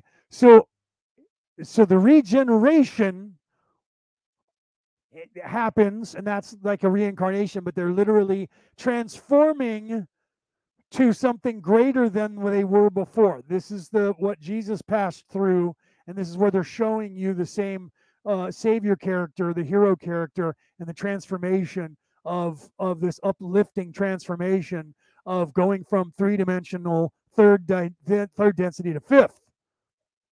Okay? And so there's a transformation and an energy uplift, and you have to realize the opposite side of the coin, getting back to the darkness. I keep showing you examples on the light side because most of you that hear this know these, and you think these are the only things that exist. So I'm giving you all this knowledge and showing you all of these places in books and movies where they were giving you the same examples on the light side to show you the dark side and that which is going on there. And I'm also showing you some examples from movies where you saw the same thing. Okay. Voldemort hiding his energy from the light side. No one on the light side even knew he existed. They thought he was gone until he was ready to spring his trap. You had the Sith Lord do the same thing with Palpatine. I just went down the whole list, right? You had the same thing happening with Tolkien. You had the same thing happening with in Harry Potter. You had the same thing happening in Star Wars. Okay, and then you had the same thing in Star Trek with the evil that hid. That in the movie where Spock's brother was taking them to meet God, and it turns out it was an evil entity that had been hiding because he was trapped, and now he's springing his trap, trying to come out and take over the world. You had the same thing that happened in Prince of Darkness, the movie made by John Carpenter, where the devil was actually hiding. Our Satan was in our world, hiding in this vat that was actually locked from the inside, not from the outside. And Catholic priests had been guarding it for 1,000 years or 2,000 years, and it was actually regenerating.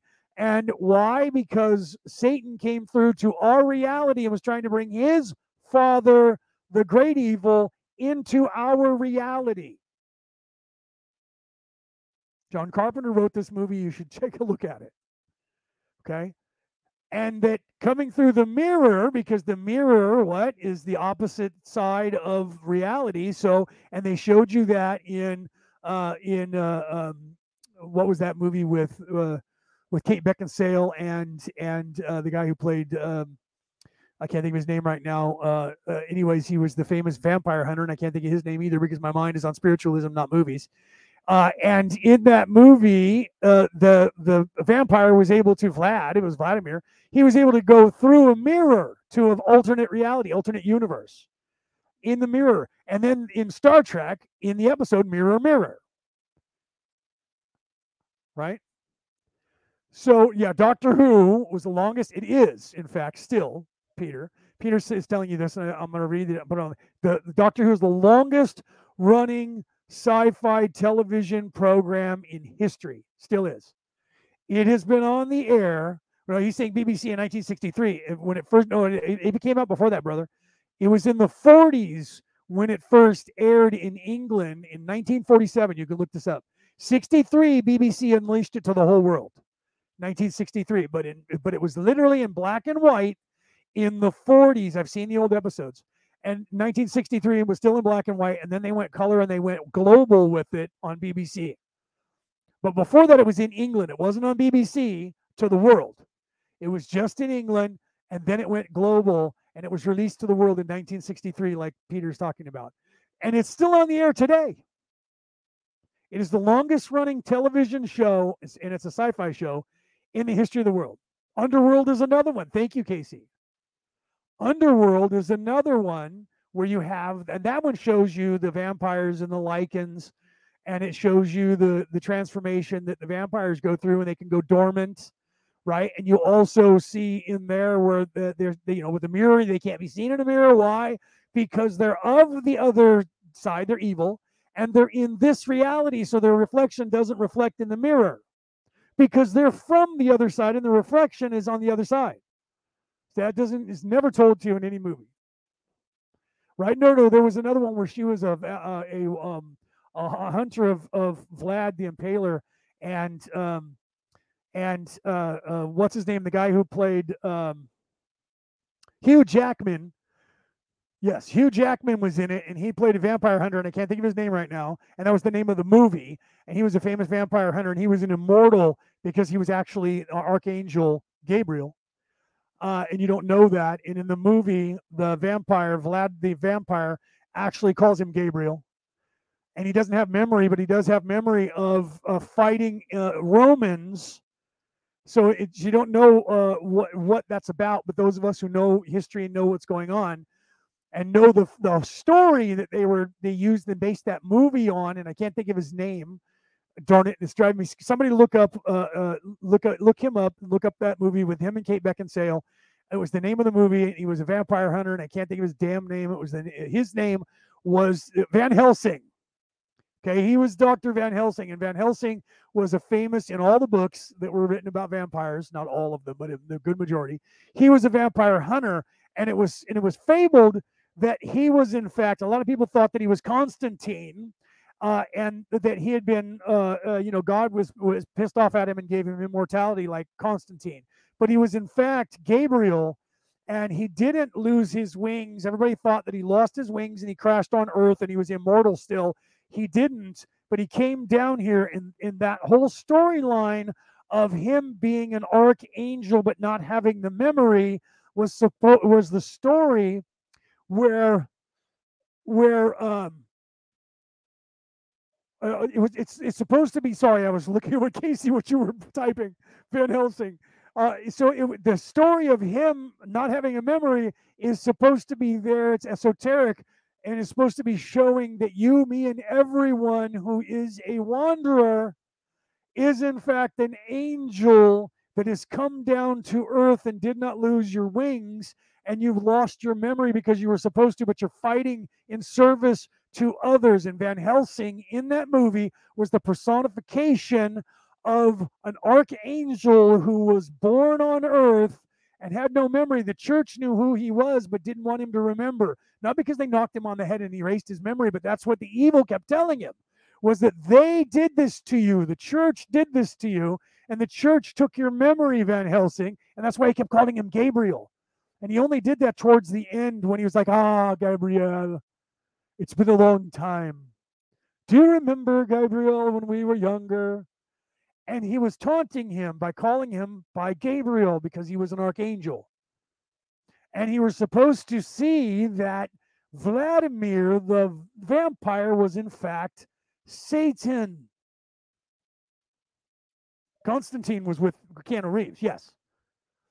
Yes, but they were trying to say that the character, a lot of people think, and that's a misnomer. They think that Van Helsing is in fact Constantine in real life. Constantine was a movie with Keanu Reeves based on a true story and legend of Constantine, who was immortal and was trying to. And that story comes from Thor, who pissed off Odin and his mother, and they stripped him of his they stripped him of his powers, and they sent him down to earth, and he was immortal, and he couldn't die, and he had to prove himself to the All Father to gain his forgiveness, to get his God status back.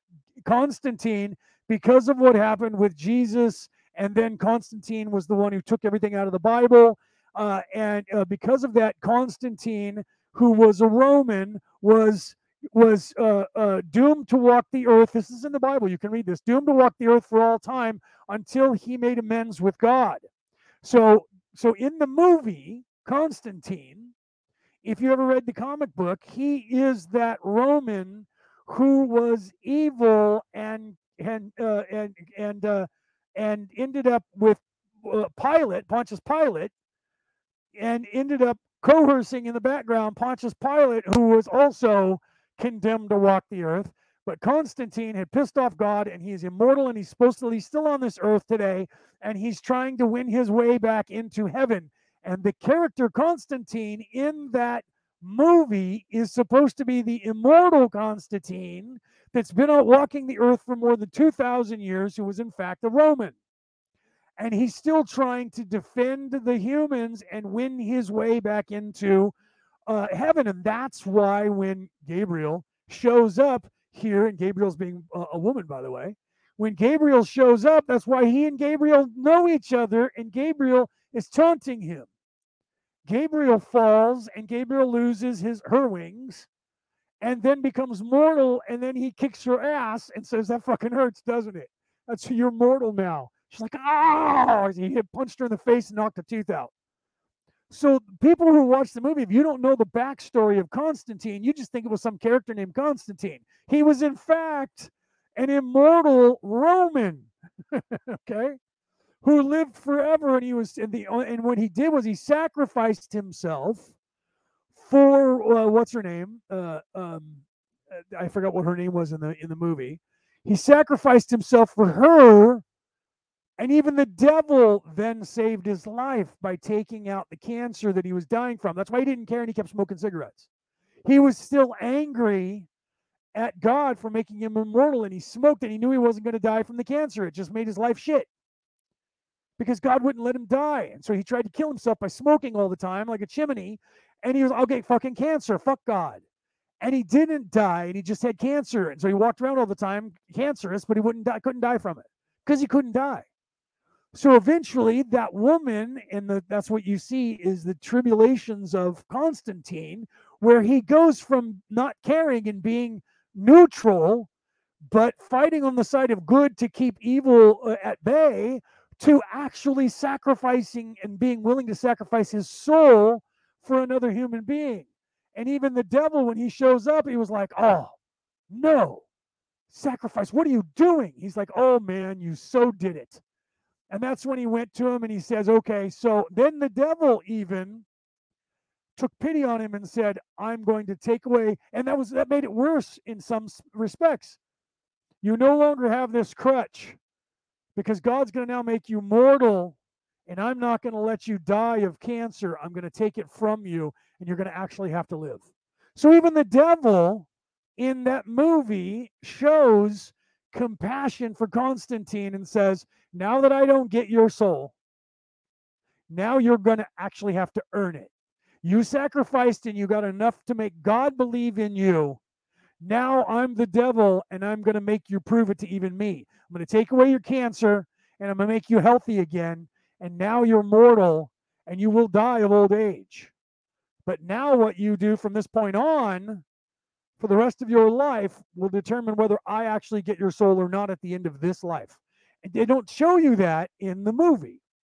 And you don't understand why the devil then takes his cancer away and he still kind of spits at the devil for doing it. Because he understands that the devil's saying, you don't get to now just die and sacrifice yourself. You have to now live a human life. That's what that whole entire movie was about. And people just saw the movie and thought it was really cool that this magic happened and it was the dichotomy between good and evil. And it's right there in that movie, Constantine. Those people like me who were sci-fi fans and that knew the history of the Bible and Constantine and then read the comic book Constantine knew that his character was an immortal Roman that's 2,000 years old. Going into watching the movie, we knew that. That's why he wasn't afraid to go to hell to find out what was going on there, because he knew that he wouldn't get caught there and get captured. Nobody could stop him. He was Constantine. He was untouchable by both sides. And God was waiting for him to make amends and to become in service to others, not in service to self. That was what that movie was about. So this is why the law of one is so important. And this is what Raw here in this little teeny paragraph that we just finished and the one that we're continuing here is trying to convey to you in a sense that you can understand. And this is why I've gone on for as long as I have, an hour now or so, whatever long it's been, giving you examples in movies and in reality, because the dark side of the energy that they take from you and energy vampires rape from you and get from you by making you afraid.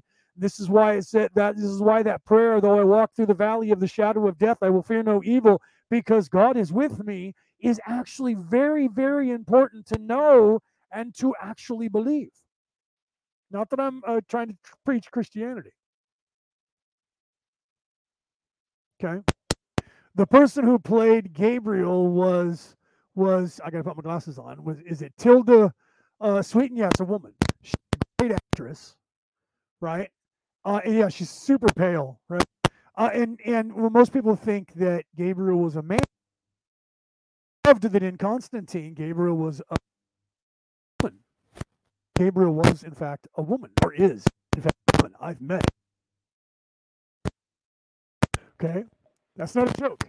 So people don't realize that they're all because of Western Judeo-Christianity and Judaism, right? And then the influx or overtones of the Roman Empire, pre-Christian, and the Greeks. Those were both male-dominated, monotheistic. No, they weren't monotheistic because it was not a single god. But in a sense, it was, because it was a male-dominated religion. The man was ultimately in charge and was ultimately the god of all, and everybody was beneath the man. Even though he had a wife, and there was the women, and they were goddesses. They weren't as high as Zeus. You see. Yeah, she's a great actress. I think she's pretty too, by the way. But then again, right, blonde hair, blue eyes, right?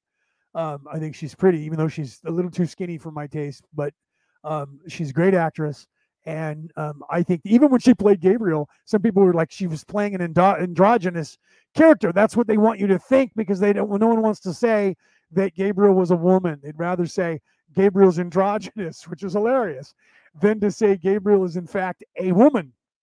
Right? So she wasn't playing an androgynous character. She was playing a female archangel, a general in the army. okay, that fights against darkness, okay? And she had fallen because she had gotten angry because of the Western Judeo Christian belief that God created the human race and loved the humans above all, even the angels. The devil changed that whole storyline to make it sound like that, so the devil could then tell you the nefariousness that is the ego of the world. Change that in that religion so that they could tempt you and say, well, God hates you if you're an angel because God likes the human race above everybody, including the angels. And that was the storyline through all of the movies where they show, and I'm trying to think of what the other movies were. There was a television series on television. I can't remember the name of it now. In that, Dennis Leary played the devil, and I can't think of the name of the series. And in that, the same thing happened, and the archangels had came down. It was a battle between the angels of light and darkness, and it was happening on Earth. And I can't remember the name of it. Look up Dennis Leary. He played the devil in that, and it was really big here in America. It's a cult movies now, and that battle spilled over to the humans. And again, this is where they took the entire storyline for oh shit, the comedy duo of Jay and Silent Bob wrote it, and Ben Affleck and Matt Damon were in it. And I can't think of the name of that right now. See, I'm on spirituality, not movies. Otherwise, normally I'm on movies and I'll tell you everything about all these movies.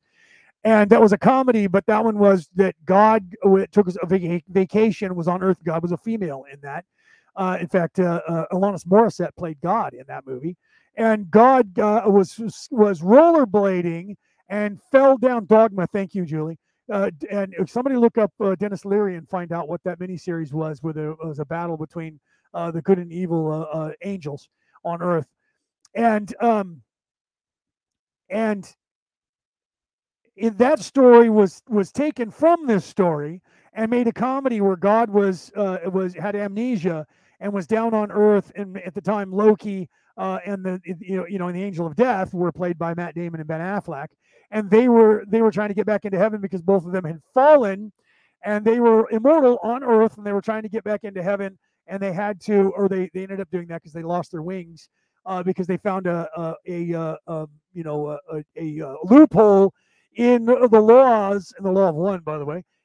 They were trying to get back into heaven by chopping off their wings and mass murdering a bunch of people so that they would end up back in heaven, which is actually the opposite. And that's why it was called that. And Dogma it was literally a joke movie about the stigmata and stigma of religions, the dogma of religions.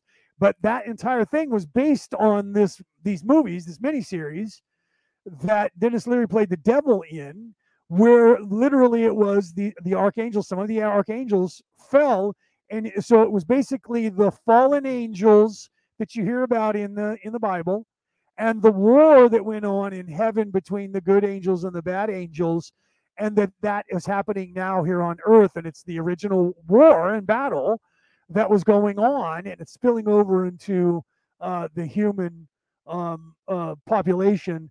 And Dogma, the comedy, was written on that, and they made it like really crazy, like Eric the Viking, and funny.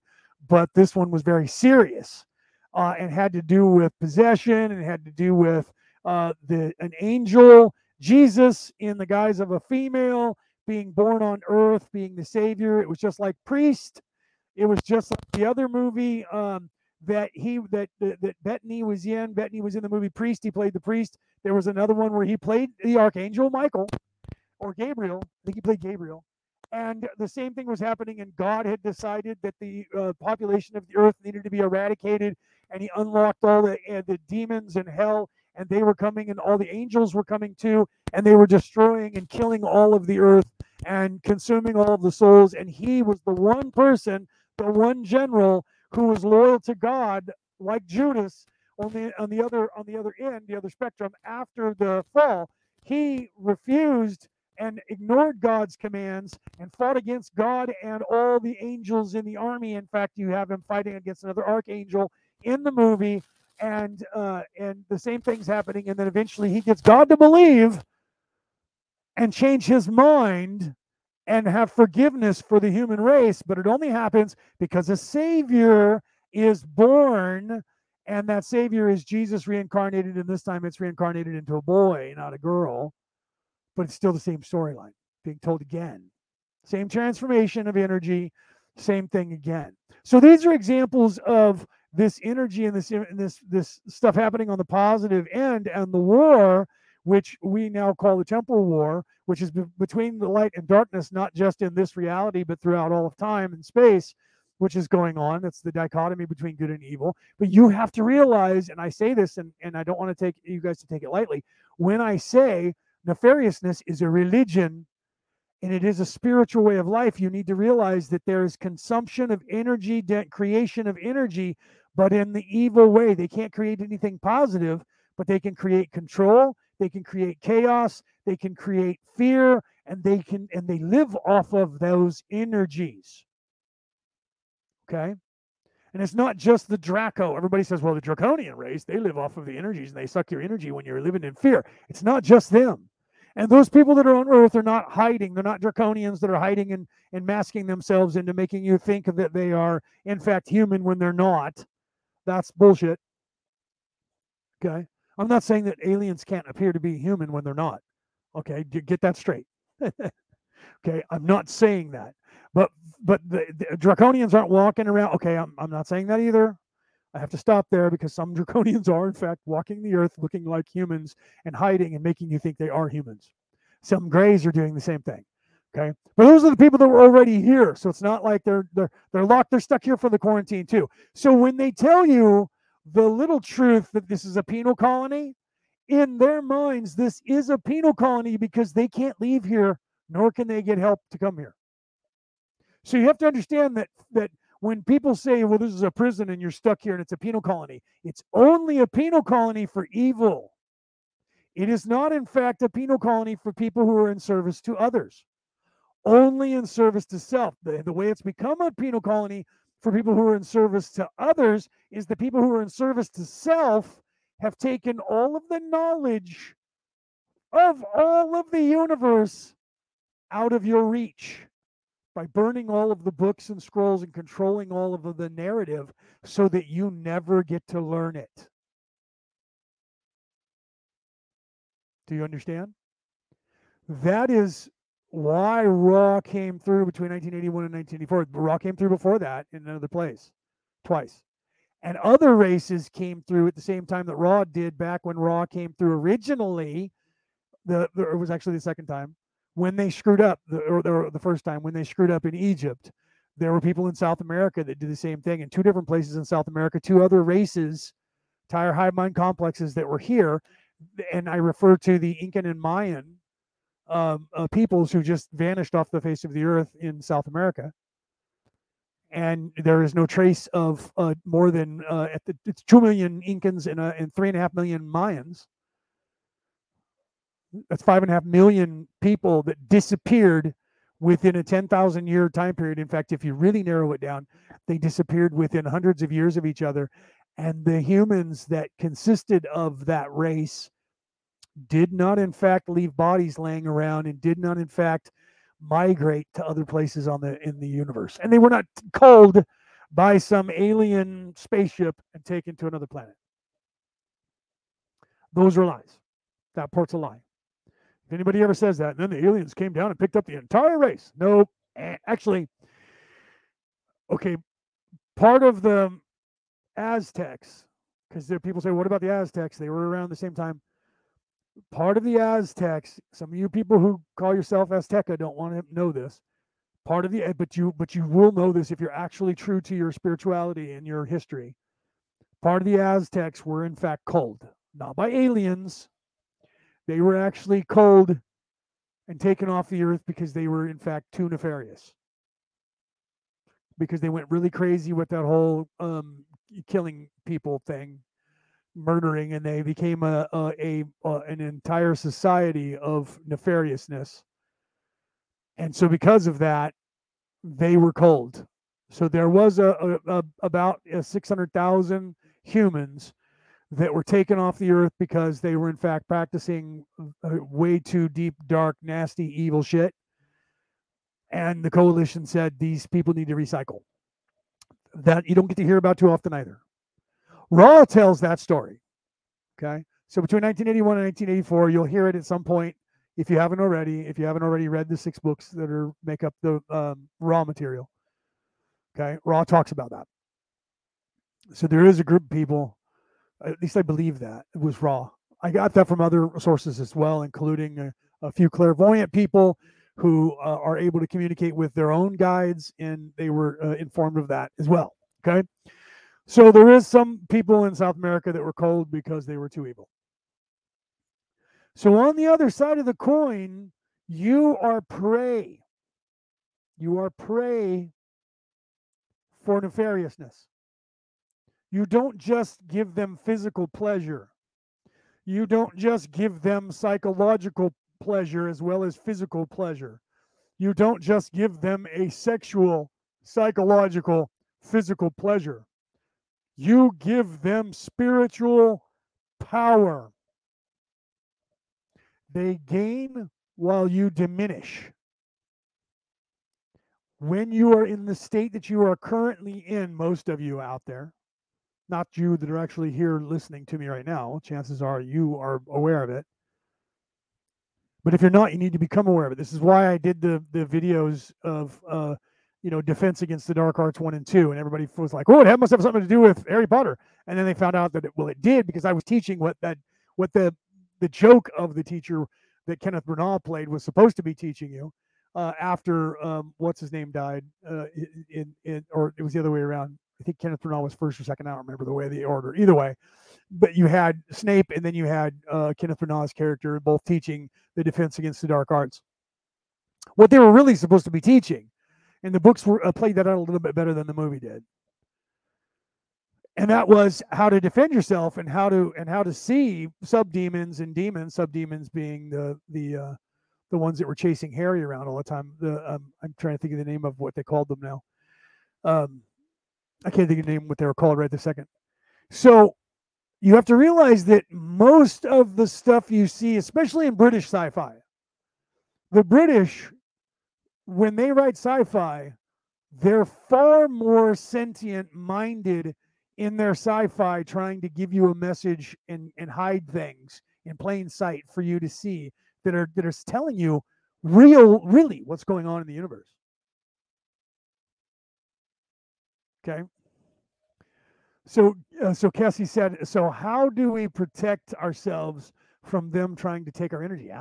See, now that has to do with if we're talking energy vampires or just the act of vampirism in and of itself. That is a great question, right? Denise said, great question. That is a great question. Okay. The first step in avoiding a trap is knowing of its existence. Like the ego, and how the ego is the trap of the mind, you have to be aware that that is a possibility that they're doing that to you. And you have to pay attention. You have to actually become aware and think to yourself. You have to get this into your head. There are 2 kinds of people on this earth, on it, in it, around it. There are 2 kinds of beings in the 3rd dimension, 3rd density. Those in service to others and those in service to self. Everybody who's in service to others is trying to help one. Everyone who is in service to self is trying to take energy away. So you have to, when you meet someone for the first time, the first thing you need to do is determine whether this person is in service to others or in service to self. People who are in service to self are gonna butter you like a muffin to get you to think that you are in service, they are in service to others. Okay, yes. Casey says crystals, right? Paleo Santos, protective light and bubbles. Yes, that's part of it. Yes, absolutely. Physical, right? Crystals, right? Paleo, physical, spiritual, everything that there's. You have to remember that you are what? Not just a body, not just a mind, but you are a complex, so a totality. So you are a spirit, body, spirit, mind, body, complex.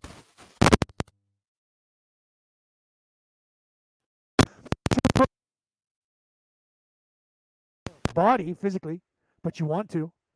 Hence the crystals and things that you would do for the physical plane.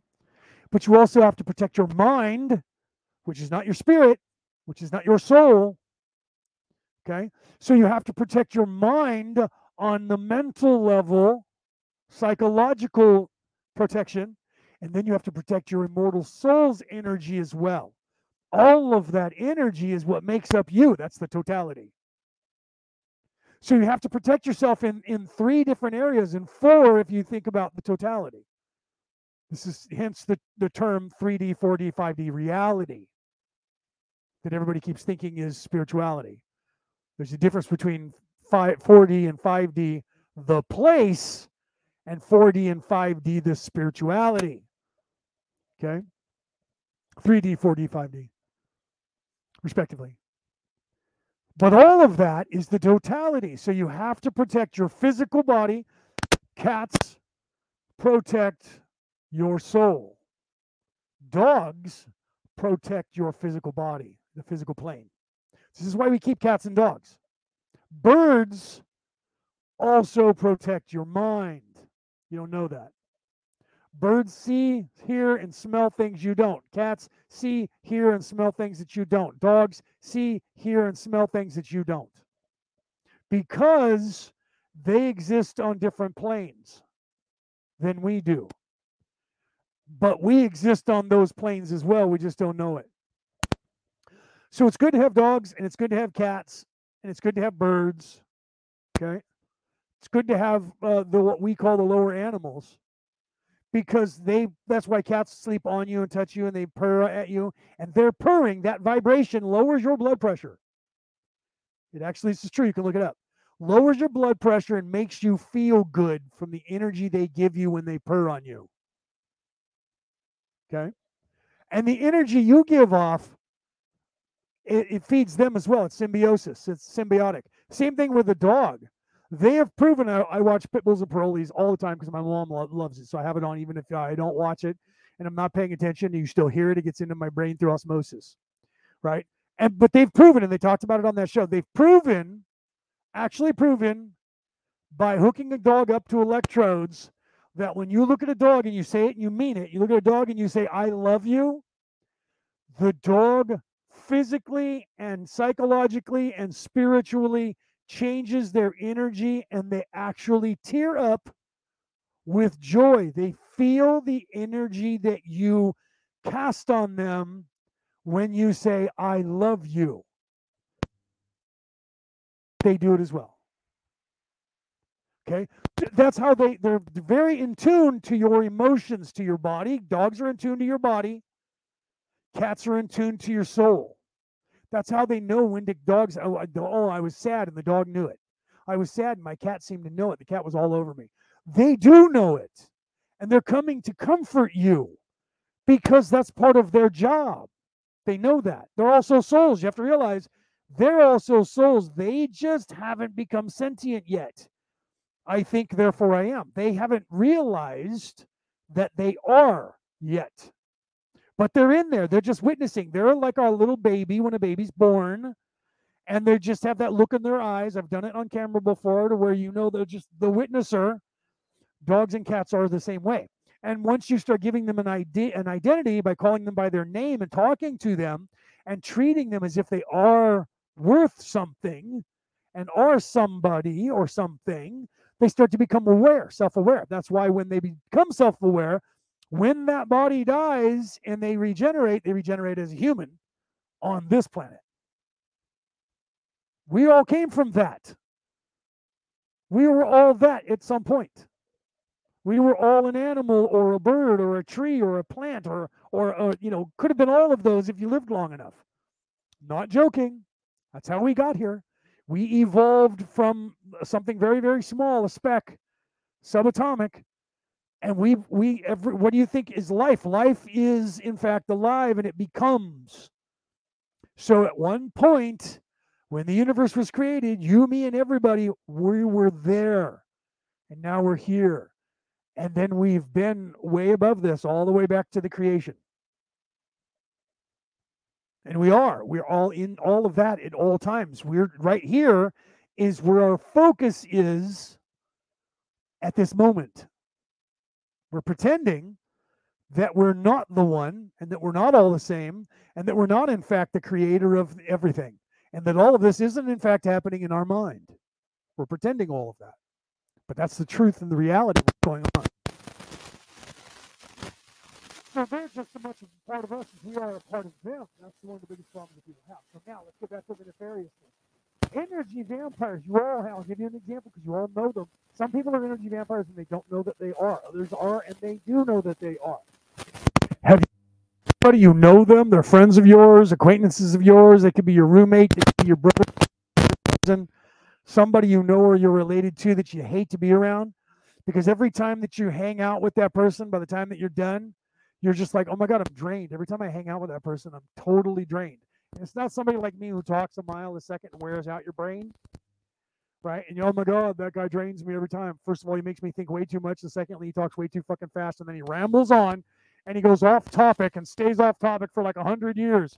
That's people that have like a really short attention span and they can't follow my parables or my parodies when I go off on a tangent. You think I'm like talking about something that has nothing to do with what I was talking about. There's other people who know that what I'm talking about right then has everything to do with what I was talking about a minute ago. Okay? Mom is draining to you. But have you ever noticed that when you get around her, when you leave, she's perky and full of energy. Glad to see you. Come back later. Love you, honey. Right? Or the other way, where she's like, get the fuck out of here, da da da, but she still has more energies because she took yours. That is an energy vampire. She took your energy from you.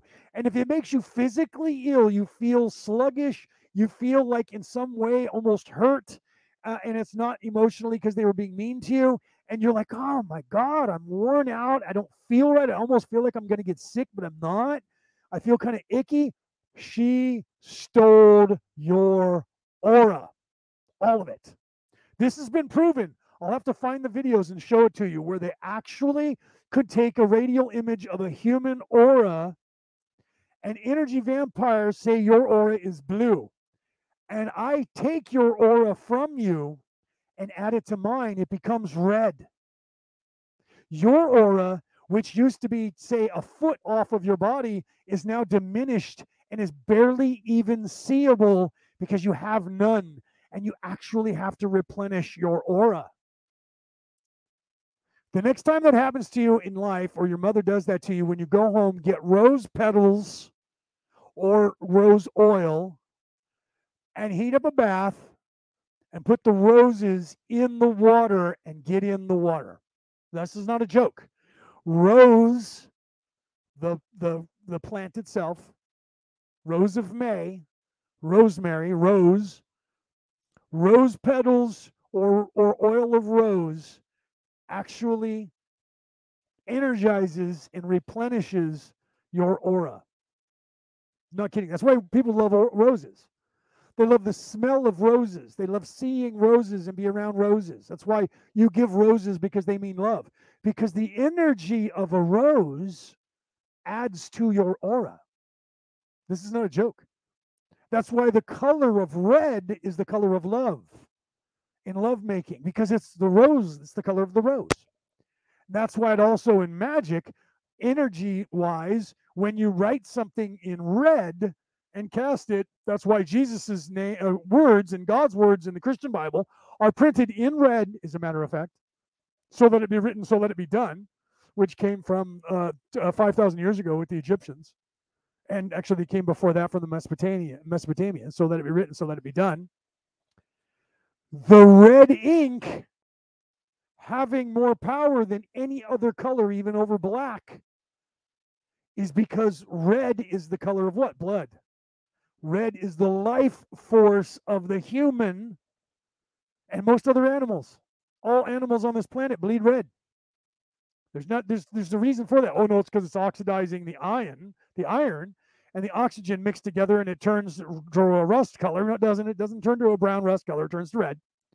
Although it does taste like the iron because there's a lot of iron in it.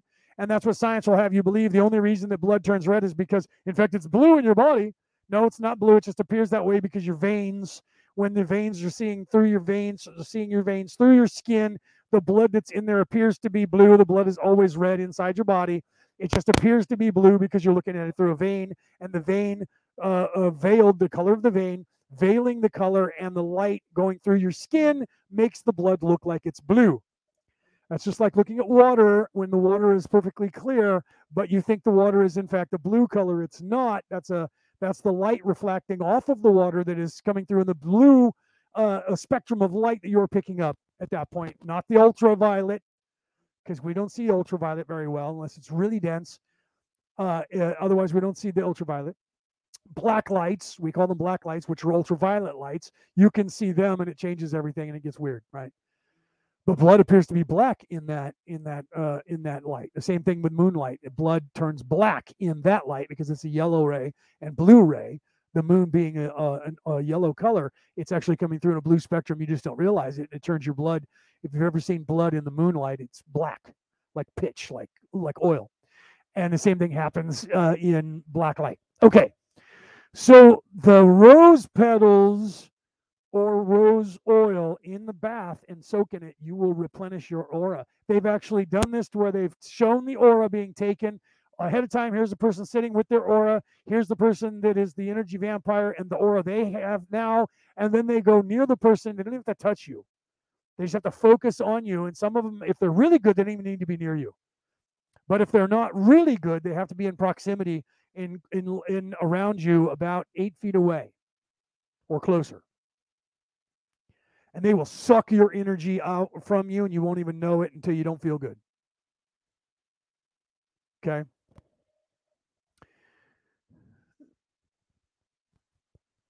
Right, Denise says, my sister always reminds me nobody has that much control over you. And that's the truth. You just have to get into that mindset. That's the same thing as the realization that this nefariousness is a religion, a spiritual way of life, and they're aware of it. I talked about that before on the sexual practices of nefarious and the way that they do and they dominate women. They all do it exactly the same way when they dominate anyone. Men use their penis and they choke the woman on with their penis by doing that. And they hold their head on there until they can't breathe, and they hold it there even longer. Then they let them go, and then they hug them and they kiss them, and they're just so nice to them, and then they slap them in the face, giving you the reward and love and nurturing, and also the control and the striking and the domination sexually at the same time. And they're back and forth between the two, and it confuses in character. You will submit to that, and if you are in fact nefarious, you'll submit to that because they're the more dominant of the alpha male or the alpha female. Women do it to men as well. Women do it to women. Okay, so people who are predominantly evil will always look for positions of power. That's why I forgot who it was that said they were talking to Tucker Carlson, and he asked her, it was a woman, he asked, would you ever run for president? And she said, no, only crazy people want to be the president of the United States or any other country. Because evil wants to ascend to power always, 100% of the time. Not saying that 100% of the people that are in every government are in fact evil, because they're not. But it's more than 70% evil. Every country on the planet. Unless you guys out there vote them out. And it's happening all across Europe right now. They don't tell you about that in this country because everybody wants you to think that we're doomed. We're doomed. We're all doomed. We're all going to die. We're on a prison planet and the bad guys run the place and we can't do anything. And I'm not even going to vote because there's no reason to, because they're just in charge, man. I'll just not just take care of myself. I don't give a fuck about the rest of the world. Okay, that's not, it's just not true. You have the power. You are the power. You just have to realize that they took it from you because they don't let you know you have it. And they convince you in every television show, on every movie, in every news broadcast, in every part of the laws of the land that you live in, every part of Christianity and every religion that you could ever think of now because they've been compromised. They don't teach you that you are. and that you are in charge, and that you are the creator, and that you are co-creators. They don't teach you that any spiritual way of life. None of them tried. There's Buddhism and Taoism. They're trying to, because they were written by people who were trying to tell you that. Christianity was too. Jesus was trying to tell you that. But they change everything, and they don't let you know the knowledge. They've taken that from you, right? So this is a penal colony for evil people because they have no control and because they're stuck, because they're a product of their own device. We are all here. We're all prisoners here of our own device. That's from the Eagles Hotel California, which was in fact telling about being stuck. Okay, and that it's just a trap of your mind. You're stuck here because your own device. You're stuck here because you got yourself stuck, and then we're sticking ourselves here. So they in turn rob you of energy by making you live in fear. You give off a certain energy when you are afraid, and they live off of that. That's how they tell you, don't be afraid around a dog. He can sense that you're afraid and he'll attack. Well, what makes you think that evil doesn't know the same thing? What makes you think that evil people don't sense that? When a person is afraid and you have scared them, you know it. When a person is not afraid and they are not scared of you, you know it. Instinctively, you're picking up on their energy. You just don't realize that you're doing it because no one teaches you that part, because that's part of the spirituality has been taken from you. No one wants you to know that. That's why it was taken out of the Bible, all of them, not just the Christian Bibles, all religions. And that's why they don't teach that anywhere. They don't want you to know this. This is the knowledge that was actually gained in the garden that got everybody tossed out of the garden, which is not being cast out of heaven, which is not being cast out of the Garden of Eden by God. That's the lie that was propagated into having you believe. Well, Eve, being a woman, putcha, being a woman, she wasn't Adam's fault. He wanted pussy. He was innocent.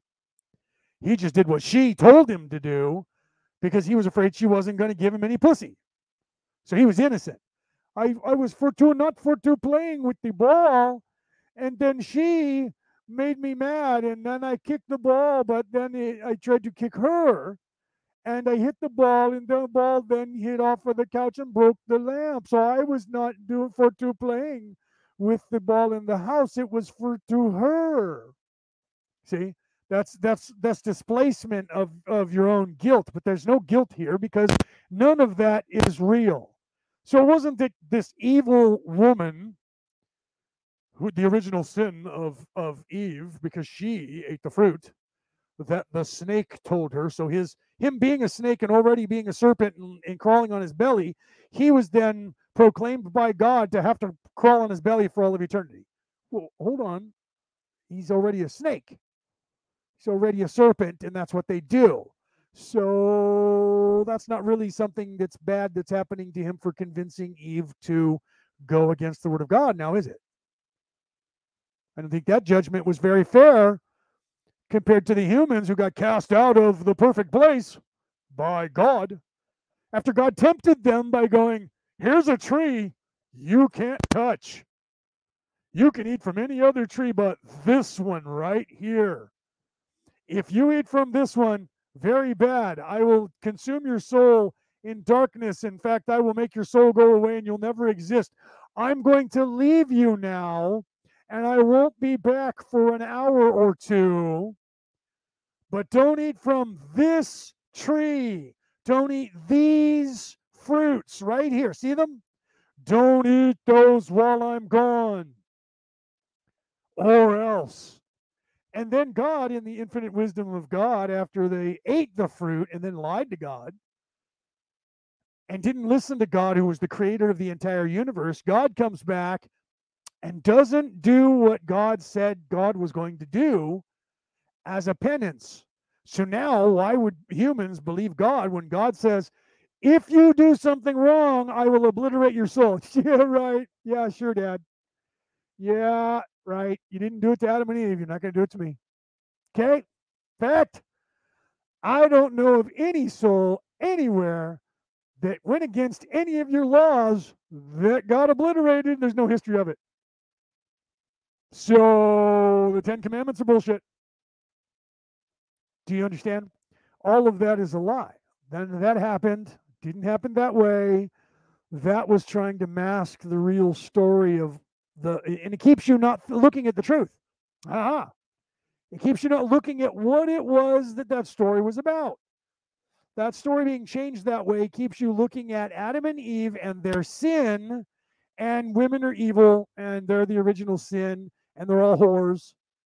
And all of that was painted by a guy who was gay, who usurped the church and didn't want to get married to women and made sure that nobody got married. If you served the church, you were married to the church. And oh, by the way, women can't be anything but servants to us. We'll call them nuns because I'm having none of that. Okay? So that was what the story was about. The story was then changed, or that was what you think it's about, was then changed to tell you about original sin and how Adam and Eve and how the human race fell from the grace of God because Eve ate a fruit that a snake told her to eat and then said, Adam, come here, you got to fucking try this. This is really fucking good, man. I don't know if it's worth $5, but it's the best fucking milkshake I've ever had. Instead of $5 milkshake, I'm sorry, that's Pulp Fiction. John Travolta's character, right? Vincent Vega in Pulp Fiction. He's like, did you just order a $5 milkshake? Now you got to remember this was in the fucking 80s, right? Or the 90s. So milkshakes were like $1.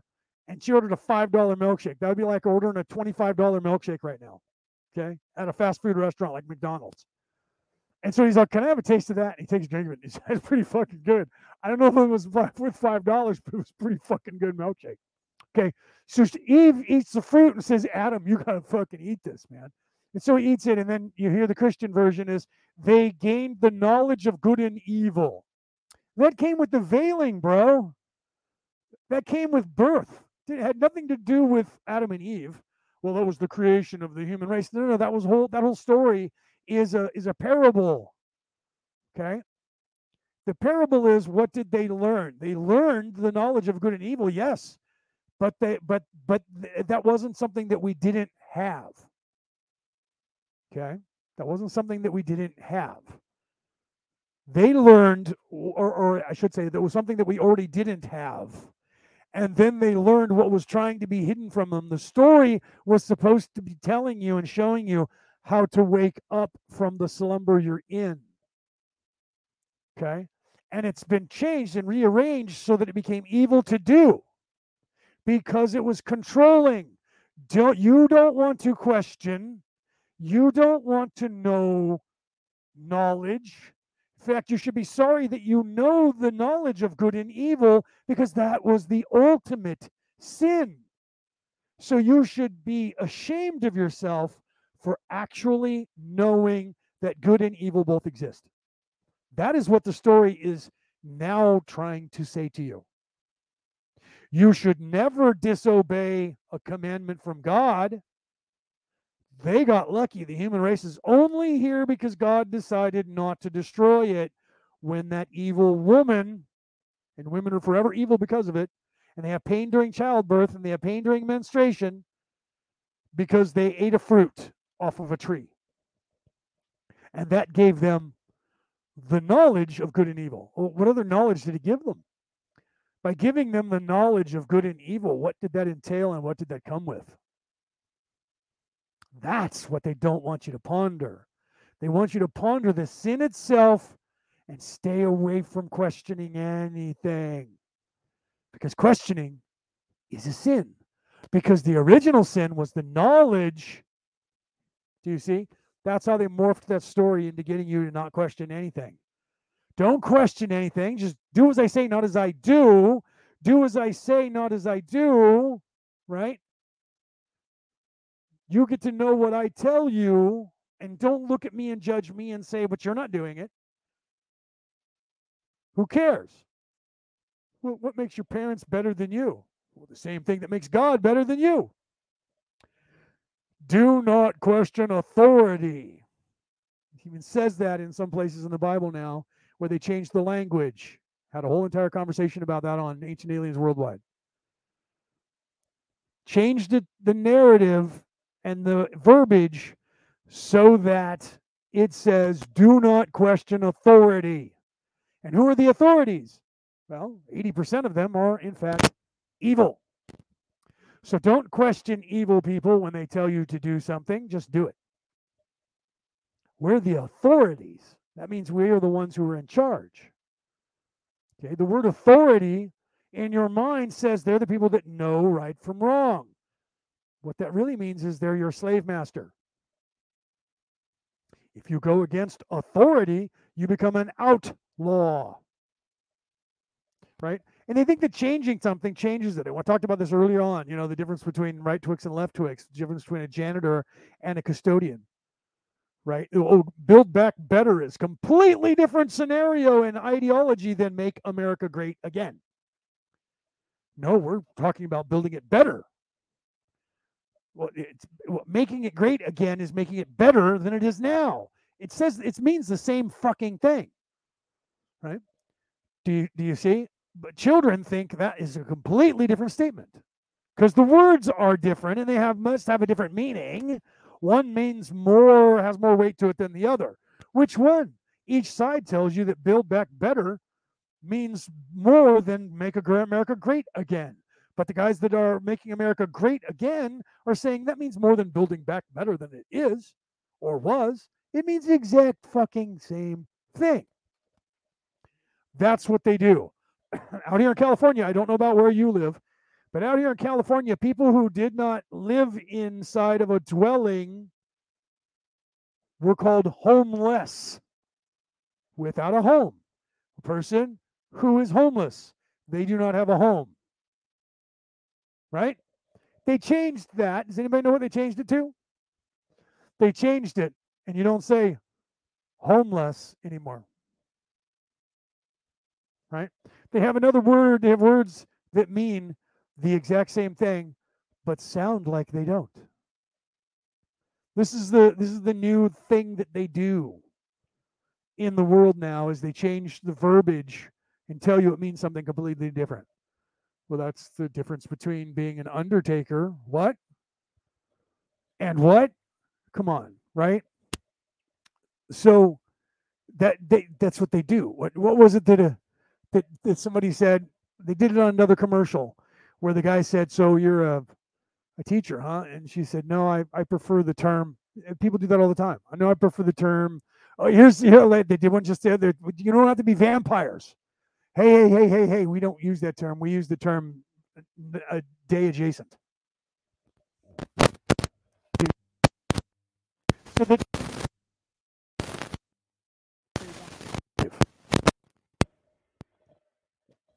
isn't that annoying? So that's the stuff, right? Yeah, better for who? Yeah, build back better. Better for who? Agreed. Julie said, better for who? Yes, it's in the Communist Manifesto rulebook, Julie, absolutely. One of the Communist Manifesto rules change the meaning of the words. That's why they're doing it here in America right now, by the way. Because they are actually, if you read, there in Congress, in the Library of Congress, and in the words of Congress that are in the minutes of Congress in the 60s, I think it was the 60s, it could have been even in the 50s, they actually read into Congress the rules, the 48 rules or whatever it is, I think it's 48 rules of the Communist Manifesto. Look those up or just Google them and then check them off. And we are actually on the last one in the United States right now. And this is the way you change a country to a communist country. And they are on the last one, checking it off right now. Change the meanings of the words. And that's why they're doing what they're doing with all of that now, with everything. There's a reason for that. Okay? I don't want to get too much involved in that because the algorithm, but that also scares people. So if I go down the road of talking about all that negativeness, then it scares people, and people shut down when they're afraid, because they're easier to be controlled when they're afraid, and they won't fight back if they're afraid. So I try not to scare people with what I talk about, because if I scare you, if you watch the news, there even the guys that are trying to tell you on the opposite end of the spectrum from the cabal, they're still using fear tactics. They're still using a propaganda to preach fear to you. Right? Here's a perfect example on Fox. Tucker Carlson. On Fox, they have an entire series on Fox about the Bidens and the laptops and all the stuff that's on there. But if you want to see that, you don't get just to see it by watching and paying for cable. You have to, in fact, buy and pay into their Fox Plus channel, which they don't call it Fox Plus. They call it something else. And then that's the only place that you can see it is you have to pay the extra $10 a month for their Plus channel, which they call it Fox exclusive or some damn thing. I forget what they call it. And then you get to see. So they're so important that they want the world to know how corrupt the Bidens are that they're willing to give you a blurb and tell you a commercial about it. But if you really want to see it, you got to buy into our Plus channel and pay us extra money. That's how much they believe that they need to tell the whole world about how corrupt the Bidens are. We want to report on this, but you got to pay us an extra $10 a month to actually see it. Think about that. Think about that. That means that Fox is not, in fact, on the side of in service to others and trying to be the anti-cabal. Fox is, in fact, the cabal, making you think they are blowing the whistle on the other side for the right amount of money. Send me money, send me green, heaven you will meet. Make your contribution, and you'll get a better seat. Bow to Leper Messiah.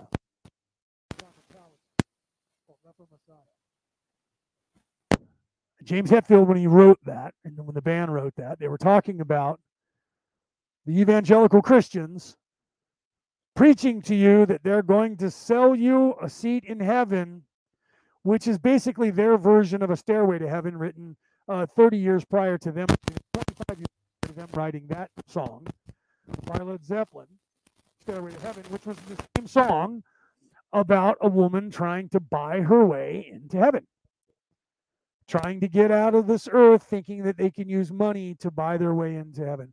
And that song by Metallica is basically the same story, but it's coming from the mind of an evangelical saying to you, send me money, send me green, heaven you will meet, make your contribution, you'll get a better seat. And then the ego tells you, bow to Leper Messiah. Okay? If you bow to that Leper Messiah, they'll give you the truth.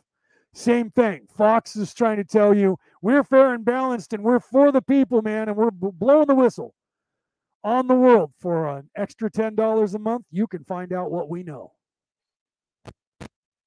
Okay, so they're not as open and telling you the truth of the world that you think they are. They're telling you propaganda and spinning their shit to make themselves look good. And oh, by the way, we're also about trying to make money. So if you want to know, that'd be like me giving you a little tidbit for the law of one.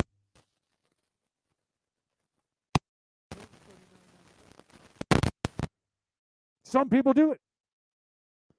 And there's a justification for that, right? I'm going to give you a knowledge. I'm going to give you information. I'm going to give you services that are going to help you to unlock this stuff. So therefore, you should be paying me because that's the way things work in the 3D reality. Do you think that Jesus thought that way? Do you think that Mohammed thought that way? Do you think that Stephen Biko thought that way? Or you would know Nelson Mandela, who did survive and didn't get killed. Do you, Martin Luther? Abraham Lincoln? There's other people in history that did the same thing that got murdered for what they did because they gave it away for free. Fox Nation, thank you, Denise. That's their Plus channel. They call it Fox Nation. So they keep giving you all the time I turn on, especially Tucker. He's the biggest star on right now on Fox, the network. So he's also the biggest star on Fox Nation. And if you watch his show at night, or even if you DVR and watch it later, every chance he gets, he's got a commercial selling you Fox Nation. Every chance they get, they sell you at least one commercial about Fox Nation at every commercial break. At every commercial break, they're trying to sell you Fox Nation. And they're giving you content. All networks are doing this. They're giving you the best content they have. They've now moved away from what you're already paying for. You're already paying your cable company to watch their network. And now you're paying the cable company to watch cable network. And now you're paying the cable companies to watch high definition cable network. And now you have to pay the network directly if you want to have them show you their best programming. Every single network has it. And they're all putting exclusive shows only on those networks. And it's usually their plus. There's one that has like 3 or 4 pluses now. And they have their own. And then when you realize that like ABC owns ESPN and Paramount and Disney and all these other channels, you pay for each one of those. And then channels that you're not paying attention to, like USA and TNT and all these other channels, Sci-Fi and all these other channels, History Channel, like History's owned by Disney, right? They make you pay individually for all those too. And then those all have their plus networks now. So that's the new pay-per-view. They don't call it pay-per-view anymore because people stop paying for pay-per-view. Even the MMA, the UFC went to pay-per-view, but they don't call it that. It's ESPN Plus because the cabal bought it from Dana White and his brother. They were the original owners of UFC. Now they're not. He's just the CEO now. He got to stay on, but he doesn't own it anymore. He sold it to the cabal. So now ABC, which owns CNN or ESPN, sorry, and Disney, I believe that's Disney. So they own the History Channel and all those other. You have to pay for Disney Plus, History Channel Plus. Besides, you have to pay for the cable channel, History, ESPN, Disney. So you pay extra money, but it's not $10 for just the channel. They give you a package of shit they own. They give you a package of 4 or 5 of their channels that one network owns for $10 a month. But each one of those networks, you have to pay another $5 to $10 a month to watch the best programming. And what makes you think they're not going to have the Plus channel where they have even better programming? Because it's not going to end with the first one. So all of them are bullshit. Even Fox is bullshit. But like churches, because all of the religions are bullshit, right? You can still ignore what I'm saying, live your life, and be ignorant, right? Ignorance is bliss.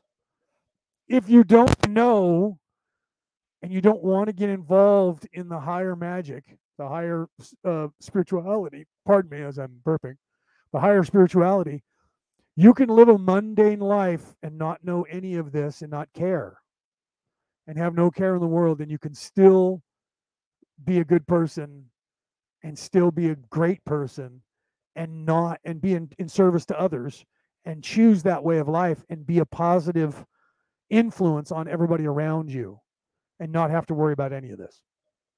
And I try to warn people before they go down the road. That's part of my defense against the dark arts. You're going to get to a certain place where it's a point of no return. It's that seminal point in your spirituality. You either know a thing or you continue to not know a thing.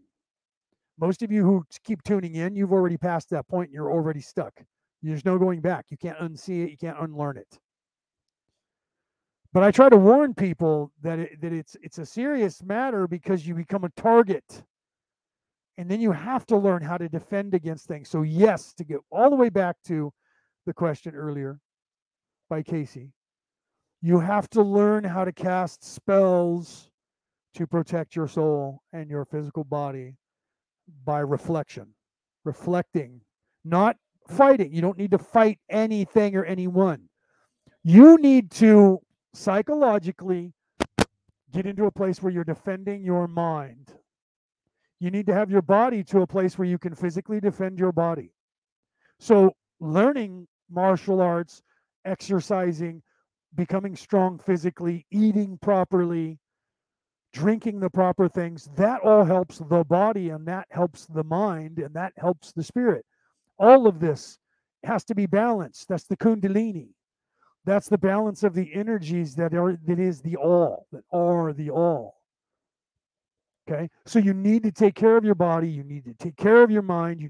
You have to be aware, physically aware of your surroundings, and whether a person is a physical threat to you, aware of your surroundings, and whether a person is a psychological threat to you, aware of your surroundings, and what is a spiritual threat to you.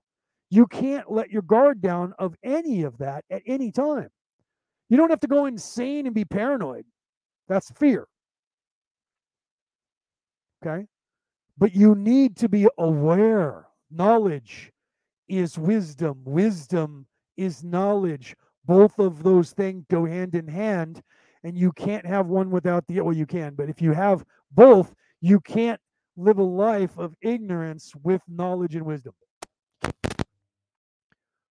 And to live a life of not being a victim and not being victimized, you have to be aware of your spirit, your mind, and your soul, and the possibility of all three of those things, independently of each, becoming under attack by energies residing in that realm or plane of existence: physical, mental, and mental, psychological, and spiritual. So you have to become a physical warrior, a mental warrior, and a spiritual warrior. But what you have to realize, and here's the most important thing, is that you already are. You already are. You just have to remember it. That's what they've taken from you, and they don't want you to remember. That's why I tell people, I'm not teaching you something you don't already know. I'm trying to help you to remember something you forgot. Right? Oh, and then he says it's ridiculous not paying. Well, no, it is in a sense. Don't get me wrong. I'm not putting people down for charging, right? And I'm not saying that I'm going to charge for stuff. There will be a time when I will charge for certain things, but I believe that certain knowledge, this knowledge, for instance, is knowledge that I shouldn't have to charge for. I may start doing that because people don't take you serious unless they have to pay for it. Right? When I was taught by my first Reiki master teacher, which I talked about in the chat, if you guys were in the chat of returning to the old ways, I talked about last night. I talked about the very first time I ever saw somebody channeling someone, and it was a woman, a high priestess, channeling Holy Mary, Jesus's mother. And I was in the room with her and touched her, shook her hand, and looked into her eyes and had a conversation with her. She actually came to me. And I've since then seen people, witnessed people channeling. And I'll tell you that I saw that woman when she came in as a priestess. I have the gift of sight. I can look into your soul. I can look in your eyes, and I can see your soul, and I can see whether you're good or evil. That's one of the natural abilities that I brought with me in this life. That's why when I look at people, evil people they know I can see their evil in there.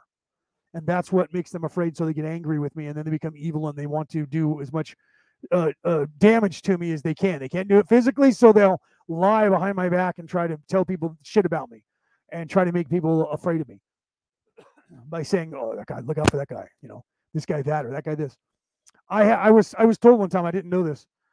I had worked at this. I was a manager, an assistant at the time for this company, and I was working in the city of Antioch in the San Francisco Bay Area, and I was unaware that this happened until years later, and then I was told about it. But I was actually dating one of the assistant managers at the time. We had met in a different store when she was a customer, and then I hired her, and then eventually she became an assistant manager, and we were both in the same store. We were dating while we were in that store, and then we broke up. I was unaware that she was then angry with me, and she was spreading rumors about me to the whole staff, which was mostly women. In fact, she even took the staff in and showed them a desk chair, right, and not a wooden one, right? Desk chair with with a pad and all that, normal black ones, and showed a stain on the chair and said, "He has had sex with everybody in this place, all the women in this place." But the women that she was talking to were like, "I never had sex with him." right? But no, not you guys, but everybody else. Apparently I was getting laid a lot. I was unaware of this, but I had a reputation that was being told that I was having sex with everything that moved in the office, in the warehouse, after work. I was like, damn, I wish I was getting a third of the play that she had, that they all believed I was having. I would have really been a happy guy. I was in my 20s. I was actually in my 30s at the time. I was like 31, 32, 33 years old. I'm like, damn, there was like 50 women that worked there. If I would have slept with one third of them, I would have been a happy man. They were all good looking. They were between 18 and 27. There was a couple that were older, but the average age was probably about 25 years of age. Oh man, hell yeah, they were all good looking, right? But apparently, yeah, Denise is laughing. One lucky guy. Apparently, I was having a lot of sex that I didn't know about. And then years later, somebody said, "Do you know that there was rumors that you were having sex with everybody?" I'm like, I had sex with one person in the entire time that I worked at that store, and that was the person that apparently was telling everybody that I was having sex with everybody. And then they were telling everybody, "Look out for him. He'll hit on you. He'll hit on you," because she didn't want me to have sex with anybody else. So she was telling everybody that, look out, he's going to hit on you because he's going to want to have sex with you because that's what he does, which was untrue. Although I did, in fact, date another person I worked with after that. When I left that store, I went to another company that company owns, and I actually ended up dating a cashier, right? But that was it. Those were the only two people I ever worked with and then slept with. I once dated a secretary's daughter, but that only was like one date, and we didn't hit it off, and that was it. And we didn't have sex. Okay, so truthfully, in my entire life, out of all the people I've ever worked with, I've only slept with two women that I ever worked with, ever. Okay, but apparently, I have this reputation in most places where, for some reason, they say I'm a horn dog and I'm having sex with everything that moves. I'm like, fuck. And then it made me wonder, out of all the times that I've heard stories about other guys and other women about, oh, that guy, man, that guy's having sex with everybody. I'm wondering now, all my whole life, should I have gone up to him and said, listen, hey, man, there's a rumor that you have sex with everybody? Because it could be the same shit. Somebody just made the shit up. So apparently everybody in the store was afraid to even get near me. And at the time, I was a young stud. I'm not going to kid you. I can show you pictures. I've shown pictures on the air where people have gone, "Oh my god, really?" And they're like, "That was so not you." No, that was me. You saw pictures of me when I was married. When I got married at 24. Not a joke. It was only because now I have gray hair and I'm going bald. Right. But the truth is, I've never had that problem. However, when I'm at work, I looked at women and thought, man, if we didn't work together, this chick's hot. That one, she's beautiful. I would marry that one. I was accused by my first wife of having an affair with a woman I never slept with, who in fact ended up sleeping with my brother-in-law before he was my brother-in-law, and had a kid who just had a baby like 3-4 days ago, maybe 5 days ago, right?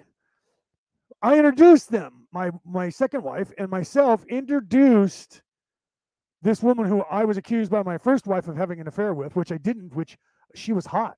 If I was a cheating guy, I could have, but I didn't, right? Everybody else did. I mean, and she admittedly had sex with a lot of people. She'll tell you that even today, right? But I never had sex with her. And it wasn't because she didn't try.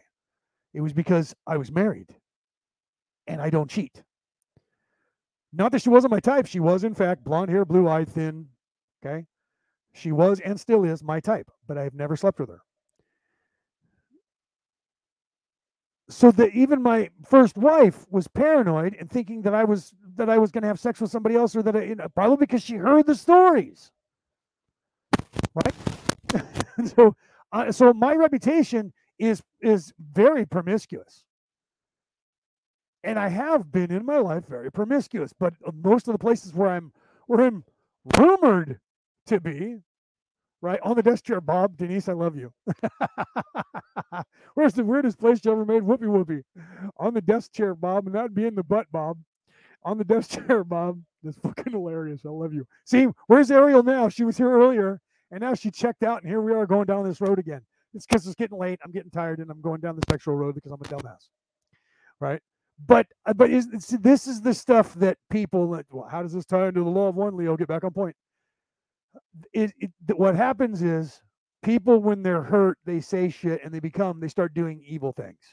That's like, the Ten Commandments, don't bear false witness. People do that when they're hurt and upset. And I upset this woman because I broke up with her, and that happened because we were both alcoholics and we drank all the time. And every time we were drinking, she told me how much she loved me and she wanted to marry me, but she never said that when we were sober, ever. Right? But get a drink in her, and all of a sudden, I love you. I want to marry you. I so much love you. You're my soulmate. The next morning, I would be like, "Hi, baby, I love you." And she's like, "You know what, dude? Just don't get all crazy with that shit on me." I'm like, "Last night, that's all you said to me. You were giving me fucking haikus all night long, and talking about the future." And I was drunk. I don't remember that. You see my point? So then I finally said to her one night, which really pissed her off, and that was the downfall. That was the end of our relationship. When she was like, "I so love you," and it was a bad timing. We just had sex, but I love you. I'll tell you what. You tell me that tomorrow when you're sober, and I'll believe it. That's what I said to her. Okay, so maybe I shouldn't have said it right after we had sex. Right? Maybe it was bad timing on my part, but it needed to be said because she was saying it all the time. I'm like, sex is great. I'm not saying I couldn't have been in love with her. At that moment, do I think I was in love with her? No, no. Did I love her? Yes. I have fallen in love with her in a second. She was 6'2", blonde hair, blue eyes, Viking Celt, right? Not a joke, right? I don't know what she looks like now. I'm sure she's still 6'2", blonde hair, blue eyes. Although I don't think the blonde. I think the blonde was bottle blonde. I think her hair was a auburn color or a darker color. Either way, it doesn't matter. She was still very Viking Celt, my type, and tall, blonde hair, blue eyes. She could have dark hair and blue eyes. I love black Irish women. I have them posted on my Facebook page. You can go there and see black Irish women pasted on my post in my fucking albums, right? Movie stars that are black Irish. One's Canadian, one's American, but they're both on there anyway. And so she was my type completely. But she would only say that when we were drinking. And then I said, "Say it when you're sober." And she got mad at me. I was like, "Fuck you." And then that started, and that was it. Then she was just evil, right? And then we broke up, and then she was calling me names and apparently spreading rumors about me having sex everywhere when I wasn't. I don't know how far that lasted. That's just like one of the girls that was head admin for me and at Ancient Aliens Worldwide. She was so obsessed with me. She may still be. It's been almost 6 years. In fact, I think it has been 6 years. It's 5 or 6 years since I kicked her out of my group, and she spent most of that time obsessed with talking shit about me. I never had sex with this woman. She's married. She lives a fucking 1,000 miles away from me, right? Maybe even further. She's almost on the East Coast. Okay. And she was so angry with me that he went off. This is no joke. There was another woman that I met that, man, had I not been messing around with my first wife and ended up married to her. In fact, we were divorcing then. So if I had divorced, it's quicker. The apartment manager that I moved in with, red hair, pale skin, freckles, blue eyes, again, a Celt, super attractive. I didn't know where she lived. I moved into this apartment. Turns out she lived across the hall from me. Okay. And there was sexual tension between the two of us. At the time, I was, just getting divorced. So I was 31, right? Or no, I was 27. I was even younger. Hadn't even turned 30 yet. She was about the same age. She was super hot. I would have gotten with her, and I was starting to work on it, right? Well, I ended up leaving because I got back together with my first wife, and we stopped the divorce. And so I was leaving, and I'm young, I'm stupid, so I broke my lease, and I moved out without giving her notice. I just moved out like in the fucking middle of the day. I rented a truck and started loading my shit up and moved out, and then told her, "Oh, by the way, I moved out." She got so mad at me, she came to my job. This is hilarious that my secretary was, she came in, my secretary was sitting out there. I'm in my office. She comes into my office and she's psycho mad at me, but the way she's acting towards me as if I was her boyfriend or husband and we broke up. Okay. And I mean, literally, at one point, she even took her hands and said, "I'm so mad at you." And she put them up to my throat. "I could choke you and kill you." The secretary thought she was my wife or my girlfriend that I broke up with. That's how much sexual tension we had between the two of us, and that literally the conversation wasn't, I can't believe that you moved out without telling me. She came down and was angry with me for leaving her, right? So obviously, had I stayed there, we would have been a thing. Looking back on it, ended up divorcing that first wife. Looking back on it, it might not have been a bad idea, except the fact that she was psycho when we were not, in fact, ever had done anything, except for we hadn't even really flirted much. There was just a lot of sexual tension there, and we both knew where it was going. Okay. So we would have ended up together had I not gotten back together with my wife that I eventually divorced anyway, or she divorced me, quote unquote. Right. There's certain people you have to let them break up with you and make it their idea so that they believe that it was their idea and they'll go away. She would have been one. I don't remember her name. She was super good looking. She would have been one, I believe, because I moved out and that was all crazy enough. So if I had had sex with her or had children with her, she probably would have murdered me. So I probably wouldn't be here today had I actually had a relationship with that woman. That would have been in the butt, Bob. It would have been a shotgun maybe up my butt. Or it would have been, what's her name? Was it Babbitt that cut the guy's winky off with a pair of scissors? It would have been like that, right? So, okay. Evil people do these things, right? And it's outright craziness when you see it crazy like that. You see it in movies and on television where people do stupid shit and they murder somebody. Or you have a murder-suicide. Those are things that you see and you get. There's this subculture of things that go on that you don't even know about. Sexually, physically, spiritually, okay? That happen all across the world in the universe. It's part of the dichotomy. That's part of the yin and the yang. That is not in the open. And the first step in avoiding that trap is knowing of its existence. So the first thing you have to realize, and this is what Raw is covering here, delve into shit like this. We got like what, 2 questions, 3 questions in, and I spent the rest of the time because this is how important this stuff is. Do you understand? Those of you listening on the MP3 file, hopefully you're understanding this. That I haven't been just rambling to ramble. Okay. You need to realize that's what Raw's trying to show you here, and I'll back it up. We'll start next week, and I'll get through this, and I won't like except for when it has to be done. I'm gonna stop. Know this: if you want to learn the law of one, and you don't want to know what Raw is really saying that I am aware of now, more than I was before, okay, and you don't want to know this, but you just want to figure it out yourself, you can. I tell you every episode where you can go to find, you can order the book from Amazon. You can order the book from LL Research Group. You can go to lawofone.info, no spaces, right? And you can then read the entire 6 books or press play on every question and listen to the actual recording of Carla and Dawn actually channeling, right? You can do all that. You can go to Muffy Moose on YouTube, Law of One Muffy Moose. Go to there and you can watch every single episode that I used to play for you. If you don't want my interpretation, if you don't want me giving you what's behind what he is saying, and you can figure it out on your own, you don't need me, by all means, go and do that. And you won't need me. But for those of you who want to understand and really unpack, really unpack. No, the first thing I did was really translated the words for you so you understand. If that's what you want, I had a show. Okay, it's not on YouTube anymore. Platform. You can go to Facebook. You can go to Orion Rising on Facebook. Go, to my videos on Orion Rising, the page, and you can scroll backwards in time, and you can go from episode 1, session 1, all the way to session 106, and you'll hear me translating and giving you a rough synopsis of what Raw was telling you, if that's what you want. It's there.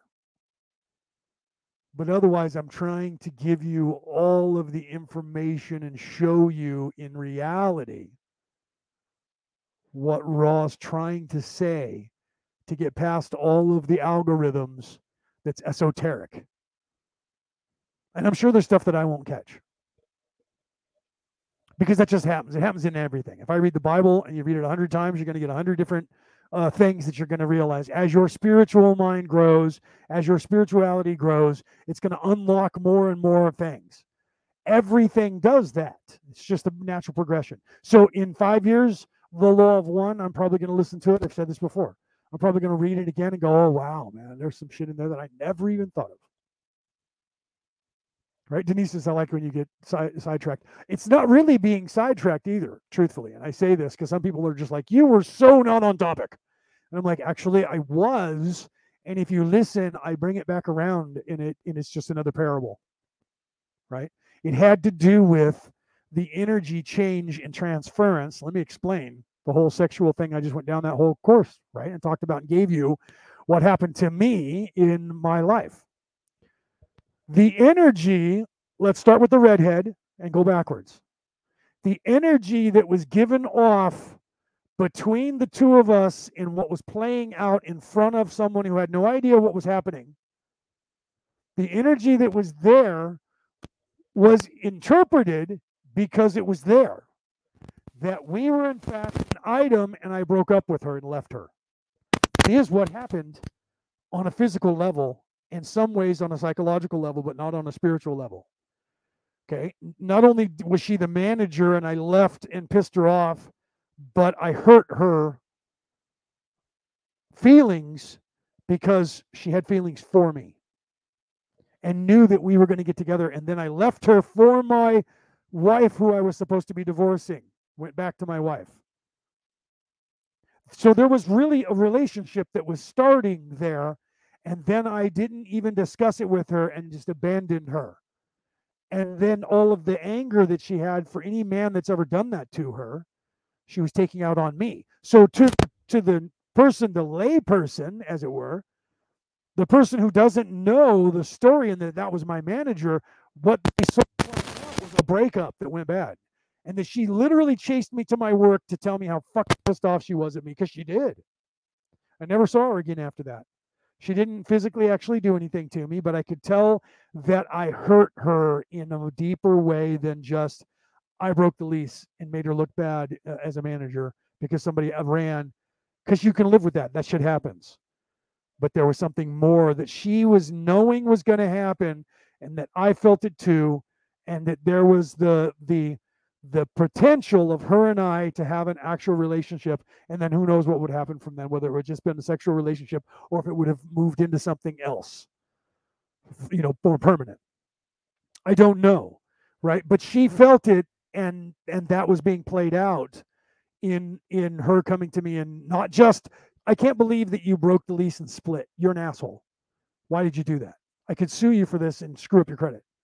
That wasn't the conversation at all. The conversation was a hurt woman someone who she was planning and investing her emotions in just fucked her and left her, which I didn't do, but it was a good thing I didn't, because then I didn't feel that bad. But I knew at that moment that she was more invested in a emotional way to us than I was. And then I felt bad for that. Right? Okay, so that was that scenario. And that is the energy. I'm trying to show you energy that transfers from one person to another that is more than just what you think is happening. And sometimes that happens, you don't know that it's happening. I was kind of aware of it, but I was young, and so any woman who would flirt with me, I was flirting with. And if it turned into something more, good. And if it didn't, who cares? We had that moment of flirting, and that was the way I was. I was arrogant. I was young. Hey, yes, of course she's good looking. Of course she likes me. I'm the stippler. Of course everybody likes me, even the gay guys. Everybody wants to fuck me. I'm the stiffler. That was my character. I was that guy. Okay. I laugh. I love the stiffler in American Pie and American Pie 2. And then they all misunderstood him because they thought he was this macho guy and he was going to freak the fuck out when he found out he was in a gay bar. Hell no. He was like, look, even the gay guys love me. I'm the stiffler, dude. Even the gay guys are in love with me. That's how cool I am. I'm the stiffler.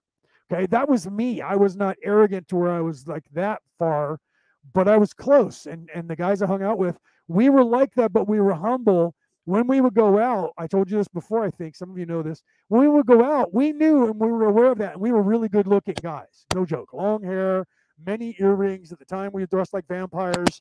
We had long hair down to our almost to our waist. We had multiple piercings. I have 2 that I just took out, but I used to have 3. And I used to wear really long earrings that dangled down. I looked like this just vampire rocker dudes. That's what we did. And we wore long overcoats, and we went out to go dancing, and all the women looked at us, and we would look at the table and on purpose go, there's the hot chick, and she's got all the Betties with her that make her look pretty.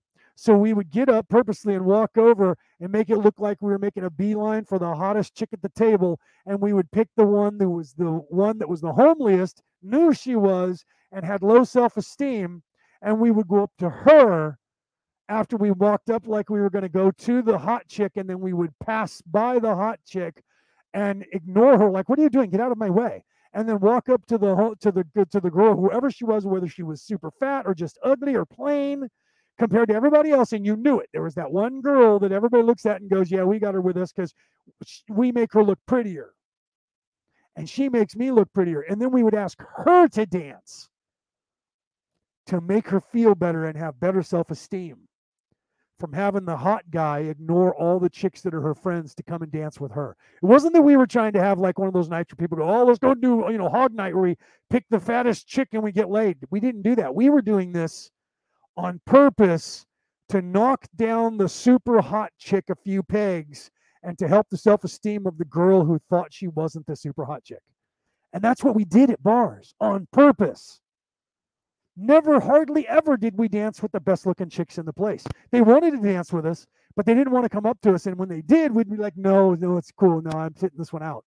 And then we go and find another table where there was another chick. Hey, you want to dance? No? Okay.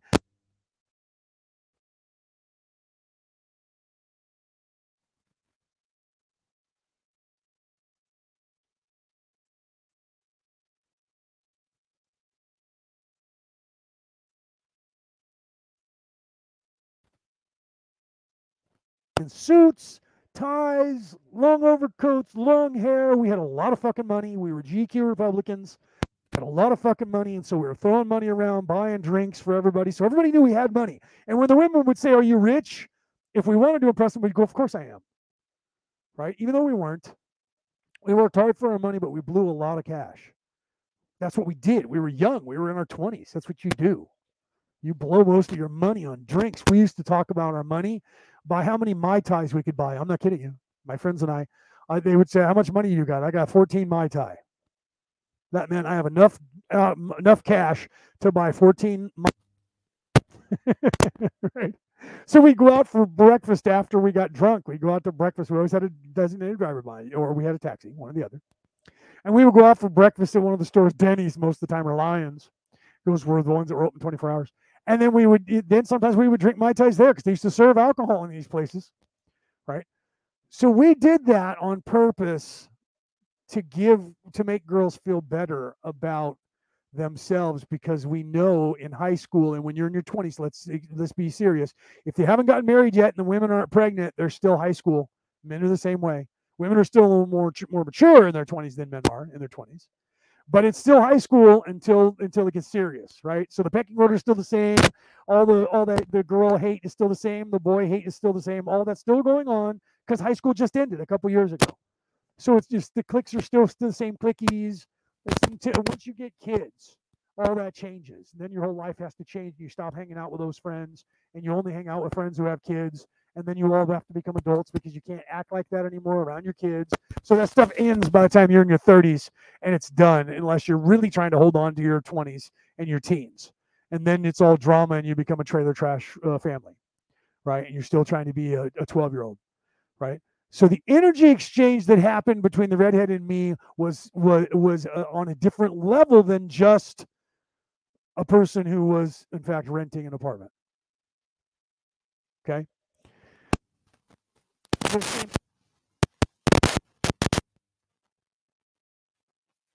Was on a different level, and then she was then expending energy to be in service to self-serving by making sure that no one she knew or worked with ended up dating me. She didn't want to see that happen, so she was spreading rumors about me being evil behind my back, spreading rumors about me so that nobody would touch me, so that I would have to go outside of her circle to find somebody, so that way she wouldn't be humiliated right? By having someone that she worked with dating me. And that happens the other way around too with men.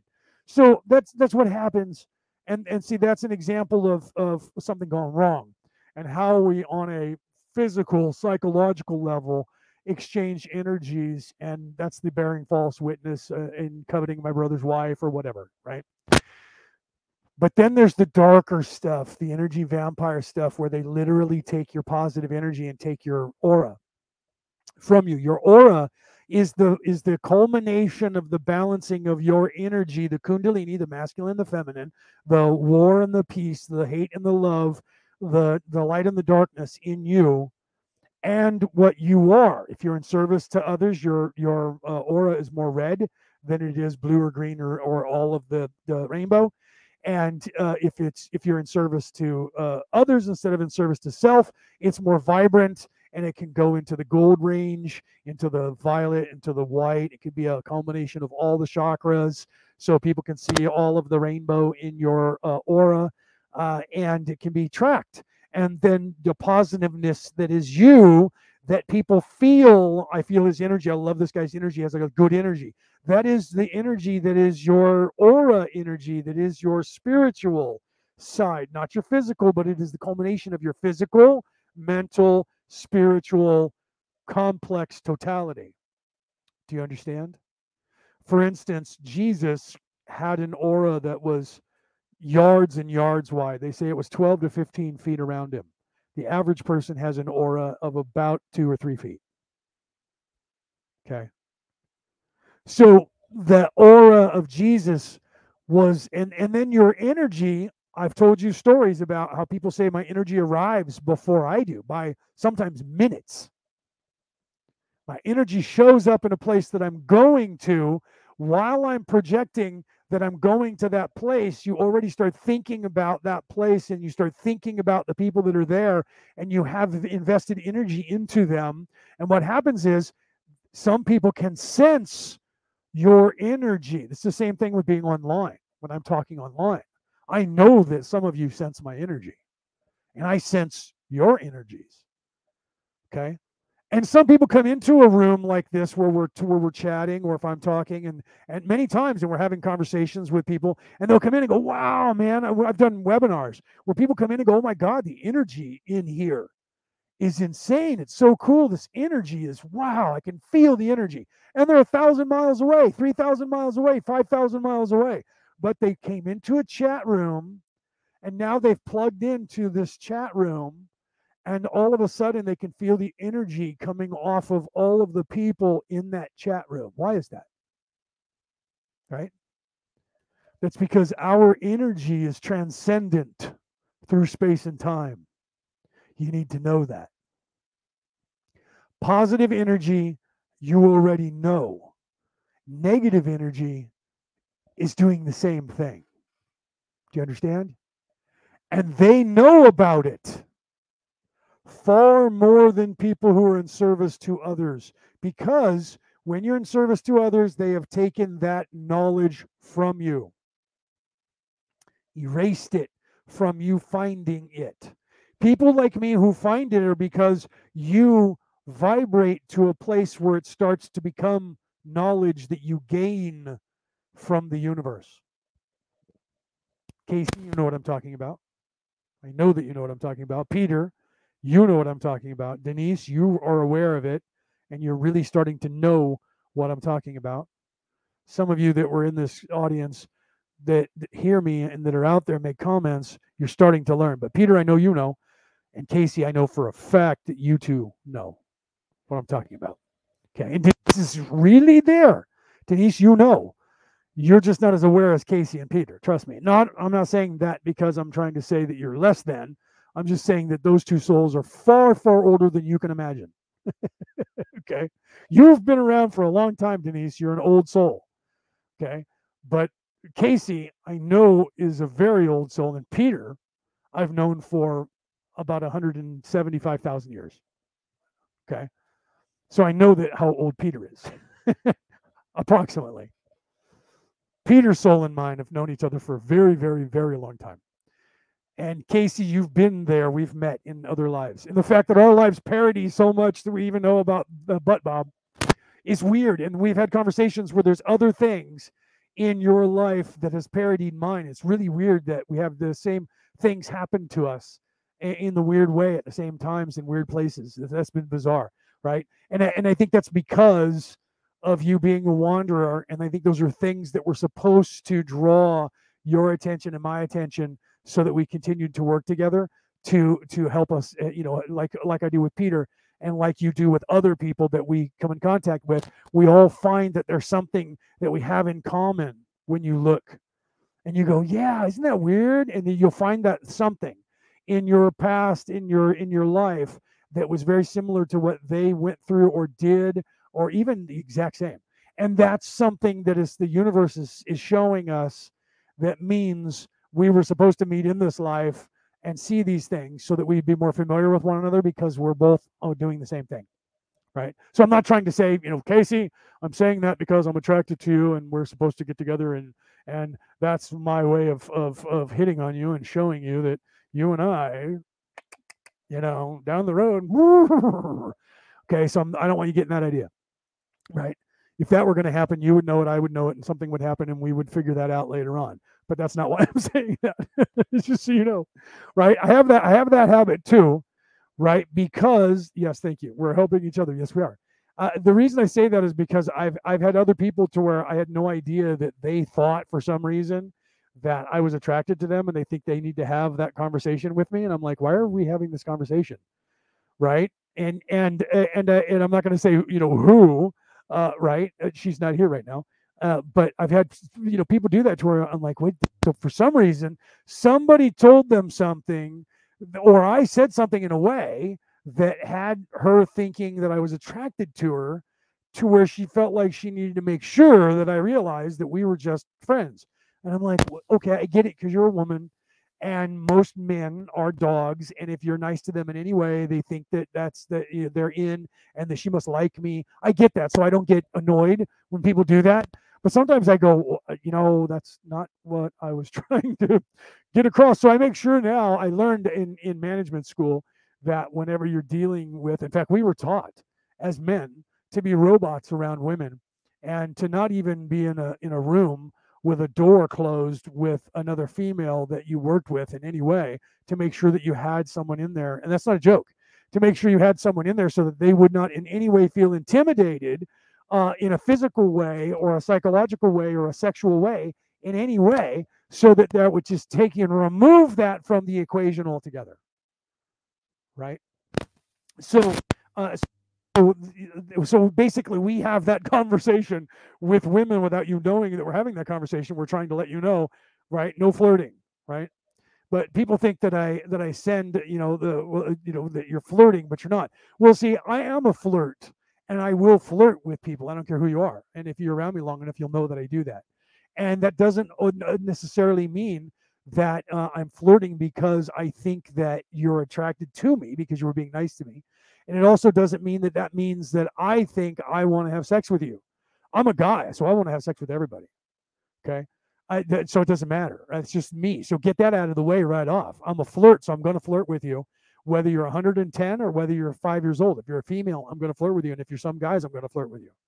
Okay. So let's be honest. I'm open that way. That's one of the reasons why Ariel loves talking to me, because she's very sexual and very open. And I'll get going with her. She'll get going, and it kind of pisses some people off, like, say Mike or boyfriend. And, and I'm like, dude, I'm not flirting with her because I'm trying to have sex with her. I'm flirting with her because it's a sexual thing, but it's not the same as giving somebody a foot rub, right? Let's go back to Pulp Fiction, right?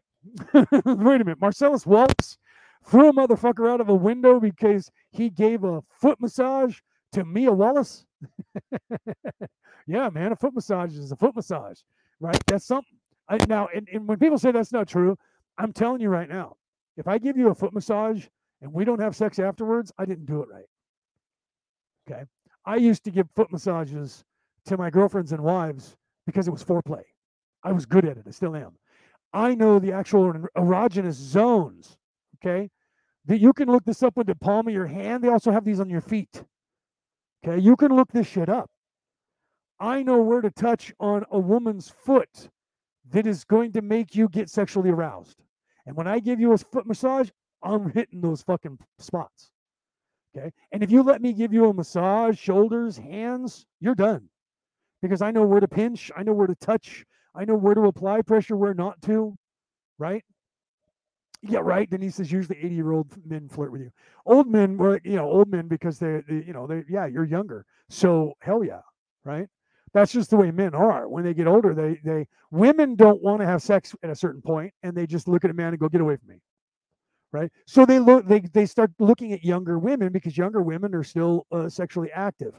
When you get in your 60s, 70s, 80s, especially when you get in your 70s, 80s, and 90s, women are just they turn it off. No, done with that. It's not all, right? Because some still want to have sex. That's why the sexually transmitted diseases are higher in retired people in retired communities than they are around 20-year-olds. Not a joke. Because older people are still having sex, and at that point they're like, "Hey, I got 10 years left. I'm dying anyway, or I'm on the last part of it." So everybody's fucking everybody, right? And so some of those older guys are still, still have testosterone, and they're still wanting to have sex, and women their age don't want to have any part of it. So they start looking at younger women, right? And you got to remember, if you're like my age, I know you're like around my age, right? So you're in your 50s. I don't think you're 60 yet. You're in your 50s. To an 80-year-old, you're 30 years younger. Okay, so that's like somebody who's in his 30s looking at a 15-year-old, right? That's a pedophile, man. He's looking down at you. But then it's not as pronounced as if somebody who's in their 20s looking at somebody in their teens. But it is, it'd be akin to somebody in their 40s having a midlife crisis and looking at an 18 or a 20-year-old. That's what he's doing. He's having another midlife crisis in his fucking 80s. And he's looking at you, who's 40 years younger than him. Hey, baby. Right? I hope when I'm 80, if I live that long, I hope I'm flirting with somebody your age. Hey, baby. Right? Okay. It's late. It's almost 7:30. I got to do dinner. So, but you have to realize that there's an energy exchange. I'm going to close now. There's an energy exchange on the negative side that is part of their spirituality that they don't tell you about. They keep it behind closed doors, and you only learn about it if you get into that and start studying that, or get into that whole thing of the S&M and the whole. And there's magical sexual rites on both sides that go back to the beginning of time. And you hear about it in some things, like in the Da Vinci Code, where when Sophia came home and grandfather was doing some ritual, and if you watch the movie where it's not cut, you actually see him having sex, and everybody's wearing costumes, and he's not doing evil satanic rituals. Okay, that's why when I talked about the religions, on how the Druids were male and the Wiccans were female, and in the 21 lessons of Merlin, or the 18 lessons, depends on which book you read, he tells Arthur about the women stealing the sexual energy of men when you have sex. And men will tell you that. Women, you know this too. You have sex with a man, when you get done, you're not spent most of the time. You're not spent. You have more energy after you have sex than you did before you started having sex. Men is the other way around. We lose every fucking ounce of energy we have, and we're like, fuck, I can't even get a hard on. You got to give me about another fucking 15 minutes before I can work this up again, because our energy is depleted into you.